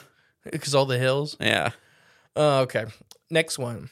2020, 7/13. Uinta Wilderness. Shape changing. Duration 20 minutes. Characteristic lights on or animals react. Craft spotted in Uinta Wilderness. Went backcountry camping in the Uinta Wilderness, unsure of the exact location at the time of the sighting. First craft was spotted in the northeastern sky. A solid white light moving erratically before disappearing. They said the light just blipped out. Did not simply travel out of view. Seeming lower than any airplane and was completely silent, duration about 5 minutes of watching it. During the interval between the sightings, we noticed the forest had fallen silent. No owls or crickets. 10 minutes later, the second craft was spotted in the north. May have still been the first craft in a new position, but now visible again. This anomaly was at the same altitude and silent. However, it was slowly going, and the white light seemed to be oscillating, that of a lighthouse. We watched it for about 2 minutes before the orange tail shot out behind it, and it bolted to the east. After getting to the northeastern portion, nearing the position we lost the previous craft, it slowed near to a stop, just as the previous craft did, and blipped out. Similar craft. I wonder if they're looking for these portals. The blipping out is finally finding it. Finally getting to it? Yeah. Or if it has to reach, it's like Back to the Future, it has to reach 88 miles per hour, then it blips out. Well, it slowed down. Oh. Well, never mind. There's way to just take my theory and I'm just saying that it's just weird crush to me it. That and these balls of light are seen out there all the time. Yeah. They went to Basin. I mean, literally, there's thousands of UFO reports in the last... Brown Mountain Lights, similar situation. Except these are way up there and big. Oh, okay. Big mountain lights. Mm-hmm. The Brown Mountain Lights, they don't take people as far as I know. These things explode cows. Oh, yeah, that's right, yeah. Because remember, the red light UFO thing is what destroyed the dogs for the Sherman's property. Yeah. So UFOs do kill animals. We do, at least according to Sherman's. Yeah. So you ready for the next one? Or do you have any questions about that one? What do you think? Do you think it went through a portal, or do you think it just blipped out? What do you think? Well, I don't know. I mean, UFO phenomena, I could have just blipped out, or just went, like we talked about, went into a different light spectrum. Like, could have just went into infrared. There you go. Could have went to it. It might just still be there. I knew you were here for a reason. Right. Because I got all the answers to life. All the secrets to life all reside right up in here under the flap. Sure. 2012, 212. Fort Dutchess. I'm hoping it's Dutchess. Whatever the D1 is, the fort there in the middle. You've been saying it the whole time as Dutchess, so I hope so too. I think they said on the show as Dutchess, so that's kind of why I think it's in my head. But everybody knows. If you just type in the fort in the middle, there you go. We probably got comments below. Yeah. Justin saying the wrong city again. Mr. E. Egg-shaped UFO, 10-minute duration. Characteristics, lights on orb, aura and haze around it, color changing, landed, electrical and magnetic effects. Ooh. Glowing egg or oblong shaped flying object rose up from the ground and went east. My wife and I just put our kids to bed, and we went outside on our porch for some fresh air. And we were just about to go back inside to bed when we saw a funny light moving slowly up from the lower area of the landscape where we lived, right by the Ute Native American reservation. It started changing colors from a steadily yellow glow to all kinds when it passed directly over our heads and slowed to a no more than 25 miles per hour as it shifted from color to color to color. And the only sound we heard was a slight buzz. My wife said she heard, because I'm pretty deaf due to the military service, it was away towards the direction of due east. I say maybe 1,000 feet away, and it vanished into the black sky. This never happened before in the egg shape, or it was oblong, and yet our power was all shut off in the area. Wow. So he goes in and explains a little more. As the thing was passing, it was knocking out the power below it. Okay. We've heard this before. Yeah. Oh, yeah. Tons of UFOs have that happen. Yeah, just draws. It's like it's drawing on the... But I think this one might be an electromagnetic, like, pulling from that. You know what I mean? Pulling from that energy. Maybe that's why it's pulling... Maybe the ground is a battery, and that's why the UFOs are stopping to refuel. It's like a Tesla charging station. That's why Elon Musk now owns the You're Uinta. ruining the last episode. Did you know Tesla lived in the Uinta Basin for a short period of time? Nikola Tesla? Mm-hmm. You're making that up. No? Because he was out west for a lot. You got that nefarious look in your eye. I don't know if he lived out there. Yeah, exactly. You almost had me for a second. I'm like, wait a minute. No, you're lying. It could be. It'd explain a lot. It would explain everything. I think Elon Musk may have lived out there to, refuel his bug parts. He's one of the ant people that crawled out from exactly the Hopi we're talking about. The Hopi are here too, a little bit. I found nothing about the Hopi with Uinta. Well, I hope they're not involved. That's awful. So dumb. I know. All right. 1944. Just put me down. Disc shape. 10-minute observation. Woman, 20s, sees a round object. I was 2 to 3 year old child. My father was transferred to a small government boarding school for Native American children during World War II. If anybody knows about these schools, they were very bad. Unless it wasn't like one. Oh no, it says government one, right? Yeah, government boarding school. Yeah, not good. No. They tried to. Man, we should have covered that a little bit anyways, they tried to essentially breed the Native American out of the Native American, and they stole a bunch of kids and educated them to forget like the Native American ways. Yeah, indoctrination. Thank you. That's the word. My mother tells me the story while we were there. She took me out for a walk in the school. I understand that many UFOs are spotted in the area to this day, with some speculated by some that there may be a UFO base in the area. One afternoon walk, my mom said a large silvery object came out of sight and made a 360-degree flight around us, then left. That was actually Jean Jacket, the living UFO, going to eat the kids. But seeing how bad the Native Americans were treated and decided to go. I would have done it too if I was Jean Jacket. My mother, for decades, thought the object may have been one of the incendiary device balloons launched by the Japanese Imperial Forces from the Japanese home island during the war. These guys are out in the middle of the Uinta Basin. And they think it's a Japanese war balloon? But I'm just saying, because the country was so, like, paranoid. True, yeah. And they're out in the middle of the desert, and they're like, an incinerator balloon. I'm just saying, it's not that anybody's dumb or nothing. It's just that everybody was so on edge. Why hasn't anyone said, that UFO jellyfish-looking video that's been going around recently? Mm-hmm. How come no one said that's a Chinese, like, war balloon? I do think I know what it is, but we may talk about it off air. All right.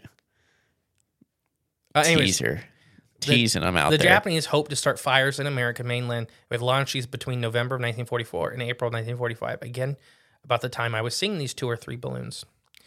Some 9,300 Fusion Bukoden, literally what they translate to balloon bombs devices, were sent aloft. About 300 of them were observed. So these guys were just launching them. They launched about 10,000 and 300 of them made it. So there's all these poor islands in the Pacific. Yeah. That this balloon lands and just burns the whole island down. It's what happened to Hawaii. Oh no. It was a lot. Oh no. It was the last balloon. Yeah. From World War II. Came back out of the upper atmosphere. It can finally touch down. 80 years later. However, when I became an adult, I asked my mother some questions about what she saw that day. She gave essentially the same explanation as above. I asked her if she would draw it. She drew a round object that may have been a balloon. However, she apparently did not see any dangling instrumental or instruments or incendiary devices or a bomb. I think at the height she reported about 500 feet above us, the devices would have been pretty visible. I then asked what else she noticed and saw. She said the device or either simmered or sort of shook while it was in flight. The object then, as it departed, I'm not certain whether it would drift away or flew off, controlled. I was young enough, I don't remember the incident, though. I do remember some things happening from time to time, none of which were involving UFOs. I suppose I'm not filing a report exactly, except for the fact that the object made a complete circle around us, and the object had a very particular movement. It may have actually been Jean Jacket. This is just what the movie's just about, this one case. Well, I didn't eat him. Well, true. Well, we didn't get to finish the story. If it ate him, you wouldn't get that story. How are you going to write it? So it didn't eat him yet. To be determined. To be determined. You think this is a creature or just another? One could be. That one, just because the way it's hard, because once again, we can't interview these people. Right. So I can't tell if it's vibrating or if the skin of the craft itself is like moving, like it's tasting the air, perhaps. Well, like a jellyfish, they have a little bit, like even like I'm joking about Jean Jacket from the movie Nope, but this outer layer would move a little bit when they were doing the editing, like it was a living thing around that bony or whatever skeleton. Right. So I don't know if that's what she's seeing. And this big thing just came and looked, because I do think they're curious, the organic UFOs, some of them. I think when they're down here, I think almost all living creatures are curious. And they do eat kids. Right. Almost all living creatures do. Just the answer. I got to add that to the soundboard. Almost all living creatures do. Eat kids? Vernal, Utah, which is just down the road. Hi. So the other night, I was excited. I was so excited that I just had to tell somebody I took a photo of a UFO. I didn't see this photo attached, just so everybody knows. But yeah, I'm finally getting the chance to report it. When I blew it up before, I did find this picture. I'll post it when this episode comes out. Okay. I do have this picture. Basically, it's a flying kidney bean. Like the bean from Chicago? Yes, but upside down. Okay. Okay, so like the bends at the top in the middle. And they caught it in several positions, and it wasn't falling, it was going. It was falling with style? Yes, falling with style. Yeah, I just thought that was weird. Okay. But there's a picture. I'll post a picture. Oh, okay. Was it metallic? On Facebook, everybody. I'll post the picture on Facebook. Ooh, then you know it's real. I love Facebook because everything on there is real, especially now they have those Facebook fact checkers. We got in trouble the other day by them. By the fact checkers? Yeah, Ross got in trouble. Oh, no. What was it? And he just posted a link. It wasn't even nothing. Yeah, well, they just like to do that. They do. All right, another Vernal one. My daughter, 36, myself, 54, and our friend, male, 41, went out to the property camp over a 4-day weekend starting on Thursday, July 23rd, 2015, with 2 other people, both males, for a total of 5 of us. And just the way they writ that, it had to be written like a... I just lost my words. Had to be spoken as if a robot was typed, because it's very... It sounded like you... It's very official how she types everything. Yeah. On Friday the 24th, it was very hot, 98 degrees to 100 degrees Fahrenheit, and we planned a hike to the nearby canyon. Who hikes when it's 100 degrees outside? These people out in Utah are crazy. Must be Mormon. Yeah. Mm-hmm. Or they're natives. I don't even... Or they're Native Americans, and they just handle it. I don't even know what that's supposed to mean, though. Oh, yeah, it just must be Mormon. It sounds like, it's what they do. 100-degree hikes. It's in the handbook.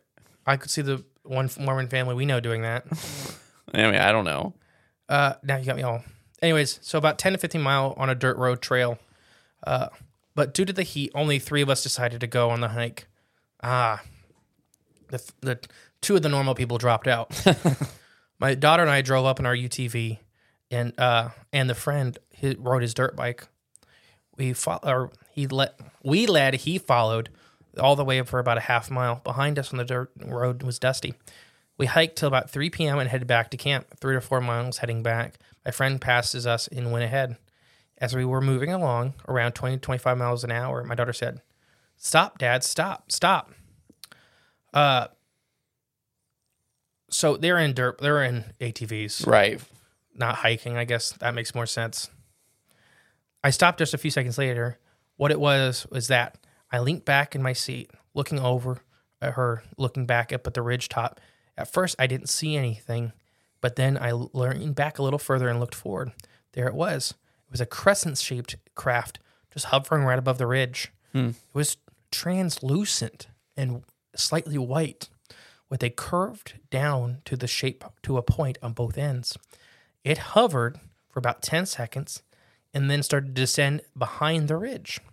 As it started to glow very brightly in an orangish earth-toned color. When it passed the pine trees spaced out right on the top, right or the ridge top, it was at least 6 to 8 trees wide, guessing 150 to 200 feet wide. As it went down behind the ridge, out of sight, as we just sat there looking to see if it would come back, my daughter said it was moving along the ridge top slowly in the same direction we were traveling, and when we stopped, it stopped. Its forward motion and just hovered. At the point I saw it, when it was hovering, and it stayed there for about 10 to 15 minutes. I didn't see it come back, so we moved on. So we went up the road and saw our friend on his motorbike waiting for us on the side of the road to catch up. He said, "What took so long?" And we told him what happened. But later, he did confirm that he did sit there for a total of 10 to 15 minutes waiting on us. Back at camp, my daughter was very upset and did not talk much over the next 4 hours. The area this happened does not get many visitors or residents or riders. We did not see anyone else the whole day we were out there hiking and riding on bikes. The canyon was the high canyon wall on both sides of the road. This is the area I know very well and don't need maps for around here. Shortly after we went back to camp, one of the other men were splitting us up, had us draw what we had saw. The picture we drew to this day are in this report. I didn't see it out of this report. I'll have to look for this one again. But it's very classic crescent. Oh, it almost sounds like a manna, though. Huh. It almost does, doesn't it? It does. Translucent with an orange glow inside. Slowly moving over a ridgeline. But she didn't say it was flapping or anything like that. Right, but not all manna ones do. Some just glide. Right, yeah. It could have just been doing a thermal vent, riding experience. Huh. Mm-hmm. You went to mountains. Yep. They have a lot of I just forgot the word, not a thermal vent, but the uprising. Yeah, the uprising currents. Yeah. All right. It's like an elevator for atmospheric creature to get right back up. So that's just a hodgepodge of UFO sightings. Next I got for you is Bigfoot and just bad monsters. Oh, Bigfoot and baddies. Yeah, a lot of these monsters are weird. Any questions so far, young man? No, it's a girthy episode. They're all girthy. It's the season finale. I guess so. This will be the last one for this episode. Okay. Well, the last group. Section. But do you have any thoughts about the UFOs? No, it seems to be a hodgepodge of some phenomena going on here. So there's a lot of Bigfoot encounters. I just picked a handful and then went with some of the more weird monster sightings because there are a lot of weird monsters out there. If you name a phenomena, it's probably happened in the Uinta Basin. So huge Bigfoot encountered by family in the Uinta Mountains. The Ute natives described a Bigfoot encounter with a family had during a camping trip to the Uinta Mountains. The following account was recently forwarded to, it was Family Monsters. When I was younger, my family went out camping a lot. We used to go into the Uinta Mountains in Utah most of the time. There was a lake there where we'd camp next to. So, of course, my family was fishing. My dad, my mom, my uncle, and I were on the shore trying to catch a fish.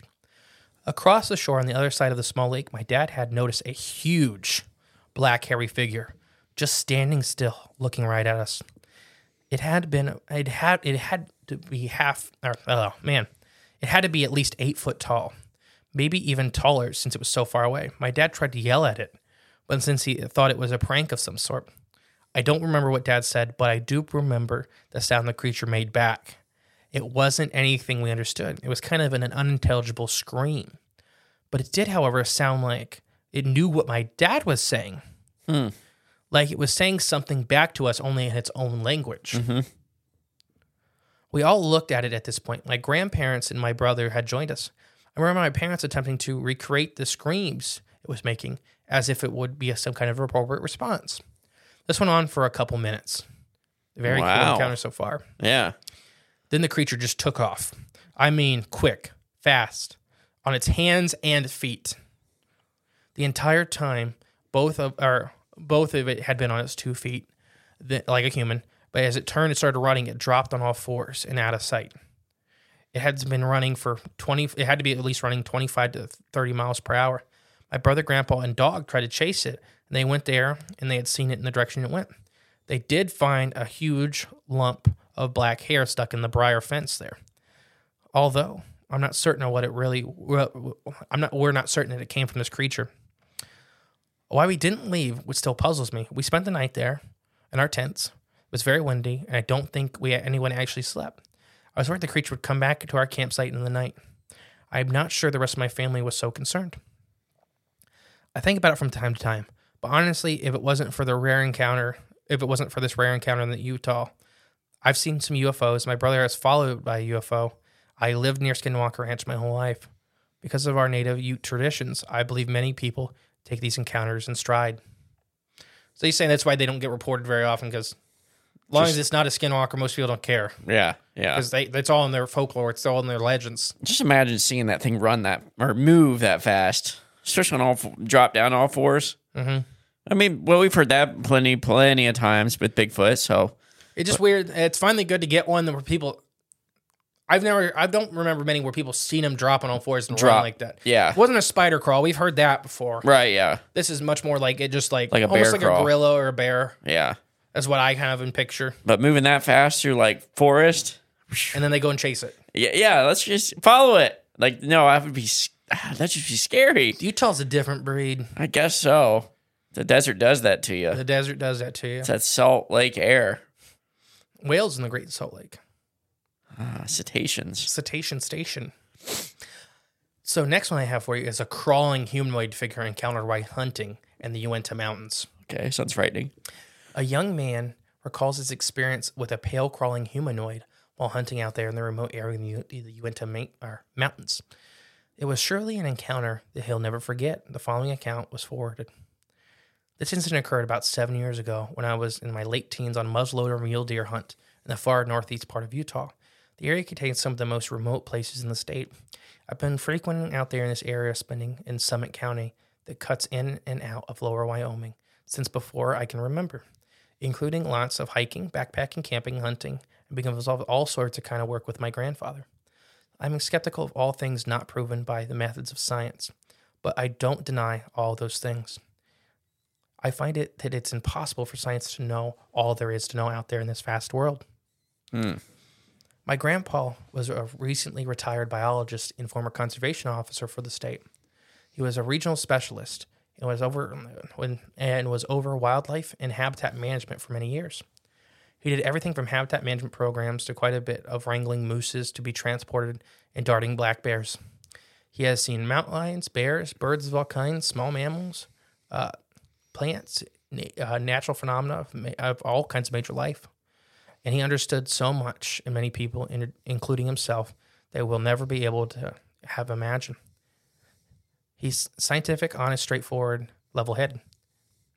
I'm skipping ahead a little bit because he just talks about his grandpa more. He has never encountered an animal that he could not at least partially identify, and the other's natural imminent fear of being close quarters with bears, drunken or belligerent hunters, or incredibly potent tranquilizer medicines. He told me over and over he's never been terrified of an animal or an experience, only curious or surprised. In late September, he was in a small camp by a lake in the high Uinta Mountains, hunting both grouse and mule deer with muzzleloader. I don't think he was hunting the grouse with muzzleloader. I'm going to be real honest. I know, it explode. I just had that image in my head. The camp was a small collection of men and women, and my grandfather, who'd worked with over the years, supervisors, other biologists, COs, people he grew up with. One of the women, a new wife to one of the guys, had shot a buck deer, injuring it but not killing it immediately, and they had lost the track of it. Devastated by the thought of wasting the animal, she returned to camp in the afternoon, upset and concerned that the deer had run into a more secluded area of the mountains, which was hard to reach from the trail she had shot it from. It was a place my grandfather was very familiar with because it's such a pain to get to, with lots of deadfalls and steep terrain. We volunteered to go in that late afternoon and search for the deer, following the scent blood trail, and had tracked it for a while, getting fatigued and intimidated by the terrain. Because both my grandfather and I were in good shape. He was so familiar, it didn't take him much. He didn't think it was that big a deal. Before we left, she mentioned hearing what she assumed were coyotes, which made her even more concerned that the deer had died and it would be ruined the meat and the hide before she could harvest it. We took off in the early evening, expecting to be back within an hour or two after searching and having our guns with us, in case we found the animal still alive and came across another buck worth trying to harvest. It was a steep place with lots and lots of deadfalls and vast heights, making the hike slower and more tedious than we had hoped, making us understand the other hunters' fatigue. She had marked the blood trail with a bright orange piece on the tree, and we found maybe 20 minutes after we got there looking for it. The sun was getting close to setting at this point, and we knew getting out would just be as long as getting in. We decided to stop where we were, found a spot near a fallen tree that looked like it was recently bedded down in, followed a spurting of fairly fresh blood, and continued on for longer. When the sun was about to set, the light had faded from the tree. We removed the firing caps from our guns to make it now completely safe. So it's also illegal and irresponsible to hunt in such descending light. My grandfather pulled out his large mag light flashlight out of his backpack and his headlamp and began to hike our GPS to find the trailhead. About 10 minutes on our way back, we started to hear more movement along the trees. It was normal for animals to start moving when the sun goes down. The animals are likely starting to head towards clearings and water to graze and drink. It is safer in the low light. A small and distant sound of crunching leaves, puttering hoofs of animals, small bits of movement in the trees from squirrels and birds was common. We did not expect a deafening, disturbing sound we heard next, which vaguely resembled that of a coyote howl, but had a few sounds of unintelligible, frightening, and human-like sounds mixed in. It started with what sounded like a person screaming, but then got louder and more intense, with a screech to it. So unlike any coyote or any animal we ever heard, there was almost chittering that was between that of a snicker, and there was also movement in the trees coming that was almost calculated, almost threatening. We stopped dead in our tracks, froze as my grandfather started using the light to look around. I was far more freaked out than him at this point. He just seemed perplexed, curious, and a little baffled by what could be making these sounds. It sounded so human, but there was no words, no urge of tone, of help, or I'm trying to scream to mess with you. We continued on after mostly had stopped, and it seemed like the other natural and distant sounds had all gone silent. I listened intensely to the sound of my boots crunching on the dry leaves, trying to tell myself that it was some kind of weird coyote with a horrible deformed larynx or something. Maybe 20 minutes later, or maybe 20 minutes from the main trail that would lead us back to the truck, we heard the chittering sound again, with the sounds of thumping against dead trees. Looking around with our lights, in between the deadfalls, about 15 to 20 feet from us, was a large human-like thing. At this point, it sounds like Bigfoot, right? Yeah. Ish, yeah. It was almost hunched down with long, slender arms around the front of it, a standing aspen. The aspen, of course, was pale white, with knots being, dark brown, and whatever the skin was almost as pale. I caught a very brief glimpse of its face. It seemed round, and the eyes seemed so sunken in. I could not tell the eye color, but the flesh around it was reflective of the eyes from the light. That its face seemed so sunken in and just devilish. I didn't see any fur or hair. I never felt like it looked right at us. It was more staring at my grandpa and just in our direction from confusion and curiosity, like he was there before with the sound. For a mere couple of seconds, I caught a glimpse of it, but that was it. It looked down at the ground, holding my eyes shut, trying to imagine being safe and secure in the truck. My grandfather took a few stumbling steps backwards towards me. I heard the thing go off to the side, moving quickly and with purpose to the trees, side to side, then dropping down behind us. I would assume according to the sound, but I hoped it went in the opposite direction. My grandfather turned, and we were where it was and had veered off as we followed it. Why? But he soon stopped and looked at me, and I had never before and never since seen him so confused, baffled, horrified, curious, and in awe. I was crying at this point, ugly crying, trying to muffle my shaken breath and my voice. I asked him, "What was that?" Over and over I asked. There was no answer. He pulled his gun to his shoulder, put the firing cap back in of the igniter so to make the gun live, and carried it in front of his arm. He pulled out the headlight to put on himself. We started walking in towards the trail as he listened off, like it was talking to himself, as if he was talking to himself, as if it wasn't the thing. Couldn't have been a deer or a moose. It had arms. It was hunched over. It stood upright. A bear? No, a very sick bear. So he's just talking to himself. Right, going through all the options. We heard a sound. The scream human howled distance once more before reaching the trail, which was dirt and gravel and fairly flat, with no deadfalls. We practically jogged back to the truck, locked the doors immediately. It started sobbing. My grandfather turned on the music as loud as possible, trying to distract me on the way back to camp. Probably turn on some Journey. I was a mess when we arrived back to camp. But yeah, basically, his grandpa just kept telling everybody it had to be some kind of really sick animal. And it really disturbed his grandpa. So it doesn't completely scream Bigfoot to me, but there's some markers of, Bigfoot. But it could be anything from Bigfoot to like a Skinwalker to a Dover demon type thing. I mean, I don't know. It could be any of that stuff. Yeah. All right. So I got two more entities for you, and then we'll wrap up the episode. Okay. How about a dragon? Dragon? You want a dragon? Oh, Naga? Flying reptiles seen in the Uinta Basin. Something unexpected and scalely apparently flew in the skies over Utah in the late 1800s. In the edition of the 1894 Ogin Standard Examiner, which is in the Uinta Basin, a reputable man saw what described as a 100-foot-long serpent flying over the town of Eden. The creature swooped down over the town by a park, and the men believed the creature was flying between 35 and 40 miles per hour. The monster soon disappeared well into the mountains.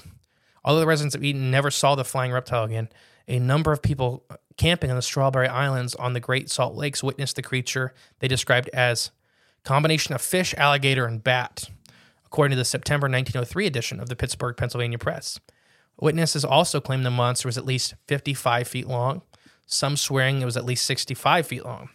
The head was shaped like that of an alligator, with long, saw-edged teeth, with a gaping snout. The rest of the monster was covered in fine scales. The creature flew towards the group with enormous bat-like wings as it grew closer.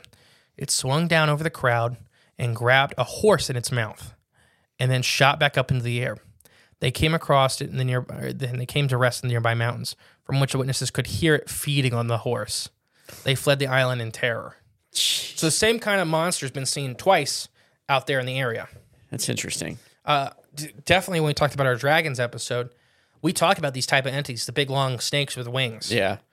Even Fish, alligator. in bat. Iowa, they had seen them. Not very far away. No. Huh. I wonder if, yeah, I don't know. It very much reminds me of the dragons in the new Zelda games. I haven't played them. Never played them. Just flying in the sky. Sound very similar to this. They eat horses. No, they don't do that. But like this thing, carried off a horse. Yeah, that's pretty big. Jean jacket-esque. Yeah, He and liked you can horses. hear it. Yeah. Oh, yeah. Actually, it's straight from the movie. Yeah, he liked horses. Soft disclosure, perhaps. Yes, Yes. it is. All right. So I have one more for you. All right. This wouldn't be a Cryptids of the Corn season finale without an organic UFO. Finally. A full-fledged organic UFO. All right. The Uinta Basin has had several. The giant flying manta ray of Provo, Utah. Aha. And about 11 years ago, a woman shared an interesting story with me, and it's the author, Danny Stewart. Late on June, the night, she was walking along the University Avenue. It was late around 10 p.m. to 300 South when she saw what she describes as a gigantic black manta ray flying across the Provo sky. Interesting. Black. Like, normally they're translucent. Yeah. So this is different. Okay. The thing was 400 feet in the air, coming from the southeasterly direction, flying to northwest, going to the Uinta Basin. Because Provo is right on the edge of the Uinta Basin. It's flying right into the Uinta. Yeah, it had a 14-foot wingspan, and its body and tail was probably 25 feet long. It flew directly over the Provo City Tabernacle, or what now a temple, eventually disappearing into the night sky. I didn't put much credence into the sighting, but I decided to share it with on the ghost tour anyway. The original Provo, Utah ghost tour by the author of this. So he does the ghost tour locally, and a lady basically shared this with him. Okay. It was I was at a lark. Plus, there were some stories of strange flying beings found all over the world, but rarely in Utah at one-time event. So I thought. But again, in 2013, another woman presented me with an almost identical story. She saw something June of 2011 that was the same size, shape, and it was flying in the same trajectory, heading towards the Uinta Basin, and even appeared the same time as the other one. Years passed, local ghost and beastie stories were told, and I began to grow tired of telling the manta ray story. I was about to retire from our ghost tour completely. But then in September 2018, I was standing in front of the Provo Temple, giving one of my tours, actually talking about said beastie, when one of the attendees began to look up and bewildered, almost terrified or worried. My girlfriend and assistant, Tara, approached him and said, I see it. Just recently, this year, I saw it. He says something much like a manta ray-like thing climbing on the side of the old tower in the Utah Valley Regional Medical Center. I'm perplexed and bashed on this, and Tara told me to relay it to her. It was big and black in color, climbing on the side of the building, almost like a bat would climb the side of a barn. It climbed to the top of the tower, leaped off, and flew into the night sky in the northwest. I've had tried to get more information from this gentleman, but he was reluctant to share any encounter any further. Funnily enough, another person came forward a month later with another sighting of flying manta rays. Although the sighting was not relation to the Provo beastie, again I gave the tour talking about the ray and saw a young man whisper in amazement to his girlfriend. I approached him, and he was talking about the next ghostly location, and he told me that he's seen something exactly like I described when he was sun surfing in California. He said it was huge. It was soaring just over the clouds. And there was overcast. I watched it for over 15 minutes, and it would appear and disappear within the cloud cover until it flew off out of sight. He had never told me anything, had never told anyone about this because he was afraid that people would make fun of him. He has also nothing to base that on what he had seen. So there you go. So I have a couple thoughts in that one. think that could be a Thunderbird type entity, or like a bat squatch, giant bat type being, rather than being the typical manta ray we talk about. I don't think it's that. I think, okay, remember way back, I think it is the manta ray. Okay. So do you remember when we talked about the manta rays eating dogs, the small manta ray, the man-sized ones, eating dogs in Chile and all the way up the West Coast? Yeah, the pterosaur type. No, they were small like the small, yeah. And they were highly aggressive. Yes, those ones. You think it's one of these types? What we talked about with sauropods, the giant sauropods, they were probably carnivores, whether they were little or partial carnivores. Right. And then getting bigger and bigger. And the little guys were black and blue. Oh, okay. I don't think they get translucent till they're adults. What I think is happening is they're migrating from the West Coast out to the mountains to get on the vents to go up. Provo is right in the path of their migration to get to the mountains to go up when they're finally getting big enough to go back up and deal with the upper atmospheric conditions. Huh. That's what I think is happening. So that's why they're black. They're not full-sized. We talked about some of the ones on the East Coast, the smaller guys being seen, and they weren't translucent either. So I don't think they get fully translucent until they're big. Until they're big, semi trucks. Yeah, because then they don't care anymore. I think they're camouflaged because their camouflage are down here. Yeah, like a pike having a white belly but a dark top. There you go. It's just like a fish. I get it. So I think that's what's happening. I think our man-eater from the East Coast, the aggressive ones, as they grow and grow. West Coast, from the West Coast, grow and grow and grow. They start making their way further out into the desert. To the mountains. And the original big guy, the flying quote-unquote reptile, may have been an adult of some other species, a predator, preying upon the area where the juveniles go up to the mountains. Like a bear waiting on salmon. Something like that. Yeah. I really think so. I got really excited because I could work in some organic UFO stuff. Yeah. But I want to reiterate one more time. They're coming. They live on the West Coast. I don't even remember what year we did that. I remember talking about it. The babies are highly aggressive because we talked about the man-eating manta rays, and they were all up the Peruvian coast, everywhere from the West Coast, from South America to California. Right. Yeah. And they were eating a bunch of dogs and deer and stuff. Man, very aggressive. And then I think these are like 14 foot wide, so they're a little bigger because those guys are like 6 foot wide. Right.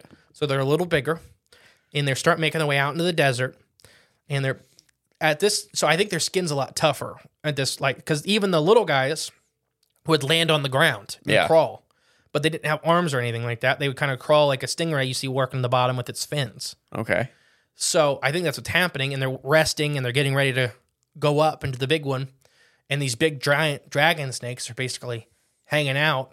And when we talk about sky snakes, are what we think are apex predators. Like sharks. Yeah. Yeah. So that would make sense if this is the path that these juveniles take to go up and get it back up into the upper atmosphere. Then there would be a big predator kind of hanging around the area every once in a while. Yeah. I don't know. I thought it was cool. What do you think? I think it's a good theory. It's a good idea. I lied. I have 2 more things to talk about for this episode, but they're shorter. Okay. Crop circles. I just mentioned it just because people say there's crop circles out there. The Sherman's Ranch, in my opinion, we talked off air, aren't crop circles, even though they were indentations in the dirt with a slight pulling out of sediment. They were landing gear marks, which I guess some people count as crop circles, some people don't in the community of like researching crop circles. Yeah, it just depends where you fall on it. I don't think they are. Personally, I think crop circles are their own phenomena. That's like landing gear, whether it's like government landing gear or whatever. It's a whole different question. But it's definitely, to me, like some kind of landing gear for something. Something stop there. Yeah. The other weird thing is the cancer rate. Oh, yeah. We didn't really touch on that. I have that. So we talked about skinwalkers. The presence of skinwalkers cause horrible diseases. Yeah. It's just kind of like a byproduct of their existence. So one thing I heard mentioned before was there's a super high cancer rate in the Uinta Basin. Okay. And it was definitely, the rest of the U.S. has caught up a little bit more now. 15 years ago, it was a much bigger spread. It's still a pretty big spread, but it was much bigger about 15 years ago when that first kind of started getting reported. Okay. So the cancer rate, the average cancer rate in the U.S. right now is 442 people per 100,000. Obviously, there's variations in that number. If you look at men versus women, if you look at certain races versus other races, and it's definitely skewed more towards low income than it is high income, generally dealing with jobs, dealing with chemicals. Yeah. So just saying that's the average. If you make everything neutral, your rough average is like 442. Okay. Okay. So I want to talk about some of the counties in the Uinta Basin. So Wasatch County, which is on the edge of the basin, is at 400. So below average. Okay. Emory County, which is on the edge of the basin, is right at average, one person over, 443. Dutchess County, which is one of the center counties, is at 450, so we're raised. A little over, yeah. Carbon and Grand County, which are another part of the Uinta, they start jumping. We have 500 and 535. Washington County is 560, and Daggett County is almost 700. That's a significant jump. It's almost it's almost a 35% raise. Yeah, that's a lot. That's a lot. And yeah, so there's a lot. I just had to throw that in there, especially because the Skinwalkers connected to just horrible diseases. Yeah. Cancer, or anybody's experienced cancer. We talked about, my mom both mom and grandpa went through very different cancers that are extremely hard. Yeah. Cancer's a horrific disease. It is. I agree. So it's just, I don't know. It's just something weird. I don't know what to do with this piece of information, but it was something somebody else had said, and I finally found some research. But they were talking about it. It used to be the whole basin was much more skewed towards that. What I think happened is everybody that had cancer 15 years ago died. Yeah. So the number went down. Yeah. Because they all died waiting for the next batch to happen. Yeah, exactly. Jeez, it's so bad. I almost think maybe it's a byproduct of I don't know what causes cancer. I don't know. But it's some imbalance, I think, in your body or some chemical or whatever we're eating, but causing some sort of free radical, something just to throw off the balance in your body. So we know what cancer is. We just don't know what causes. We know what some causes are and such. It's cells not being able to fully divide. Blood and bone cancer are some of the worst because they spread to your body so fast. Oh, yeah. Because if people don't maybe not know, your blood is made inside your bones. Inside your bones, yep, from the marrow. Yeah, so bone cancer, that was Grandpa's final cancer. Was bone cancer? That's why he went so fast the last time. Yeah. He's battled cancer 3 times. Right. 1, 2 of the 3. The last one, he was done. He was tired. He didn't want any more radiation. Yeah, and we just went ice fishing the day before he passed. Yeah. Before he went to the hospital. But yeah. It's just, cancer's a nasty thing. Oh, yeah, it is. I'm not a medical guy. There is some people that say that stuff like ivermectin can trigger that, can help get rid of it. Oh, gotcha. I don't know. We're not medical advice people. In my head, though, why it would kind of make sense is that all that kind of drug does is turn your immune system up to 11. Right, yeah. And target looks for things that aren't supposed to be there. Like, for example, tapeworms inside your body, if they crystallize, not crystallize, if they basically make a little cocoon somewhere inside your body, they kind of mimic the natural surroundings. So your immune system never finds them. Right. When you do the ivermectin, it turns up to 11. They look at everything a little harder, then they find them and get rid of them. Right. Purge. It's a purging process. I don't know, but I just thought it was interesting. It is, whether it's the government's fault, like the U.S. government. Probably. We'll talk about the last episode. Yeah. Because they definitely were out there a lot, but they did a really good job of not talking about it. Oh, yeah. Or if it's the Skinwalkers, and this is the byproduct of having a lot of Skinwalkers in the area. Right. Which, for being that kind of dark magic, as far as the Navajo kind of talk about, even in their legends, they say they are they are bringers of pestilence. Right, which is, cancer is that, yes. So that would also track. I don't know. What are your thoughts? Oh, cancer is dark magic. That's my thoughts. There you go. So there'll be the next episode. We have 2 amazing guys on. Yeah, so stay tuned for the special guests. They have been out to the Uinta Basin. They did the Shape of Shadows documentary. We have Joel Thomas and the famous Tony Merkel coming on the show. Good friends of the show. Amazing guys. We have a fun conversation about the Uinta Basin and some of the stuff they'd seen. Then the final episode will be kind of our thoughts and what's happening out here. All right, guys. Bye. Maybe. Thank you for listening to Cooks the Corn podcast. Please share with a friend you think would like us. It's the best way to help our show grow. Leave a comment, rate us, a 5-star review, and remember, there is always extra content on Patreon/cooksofthecorn.com. And don't forget, stay magical.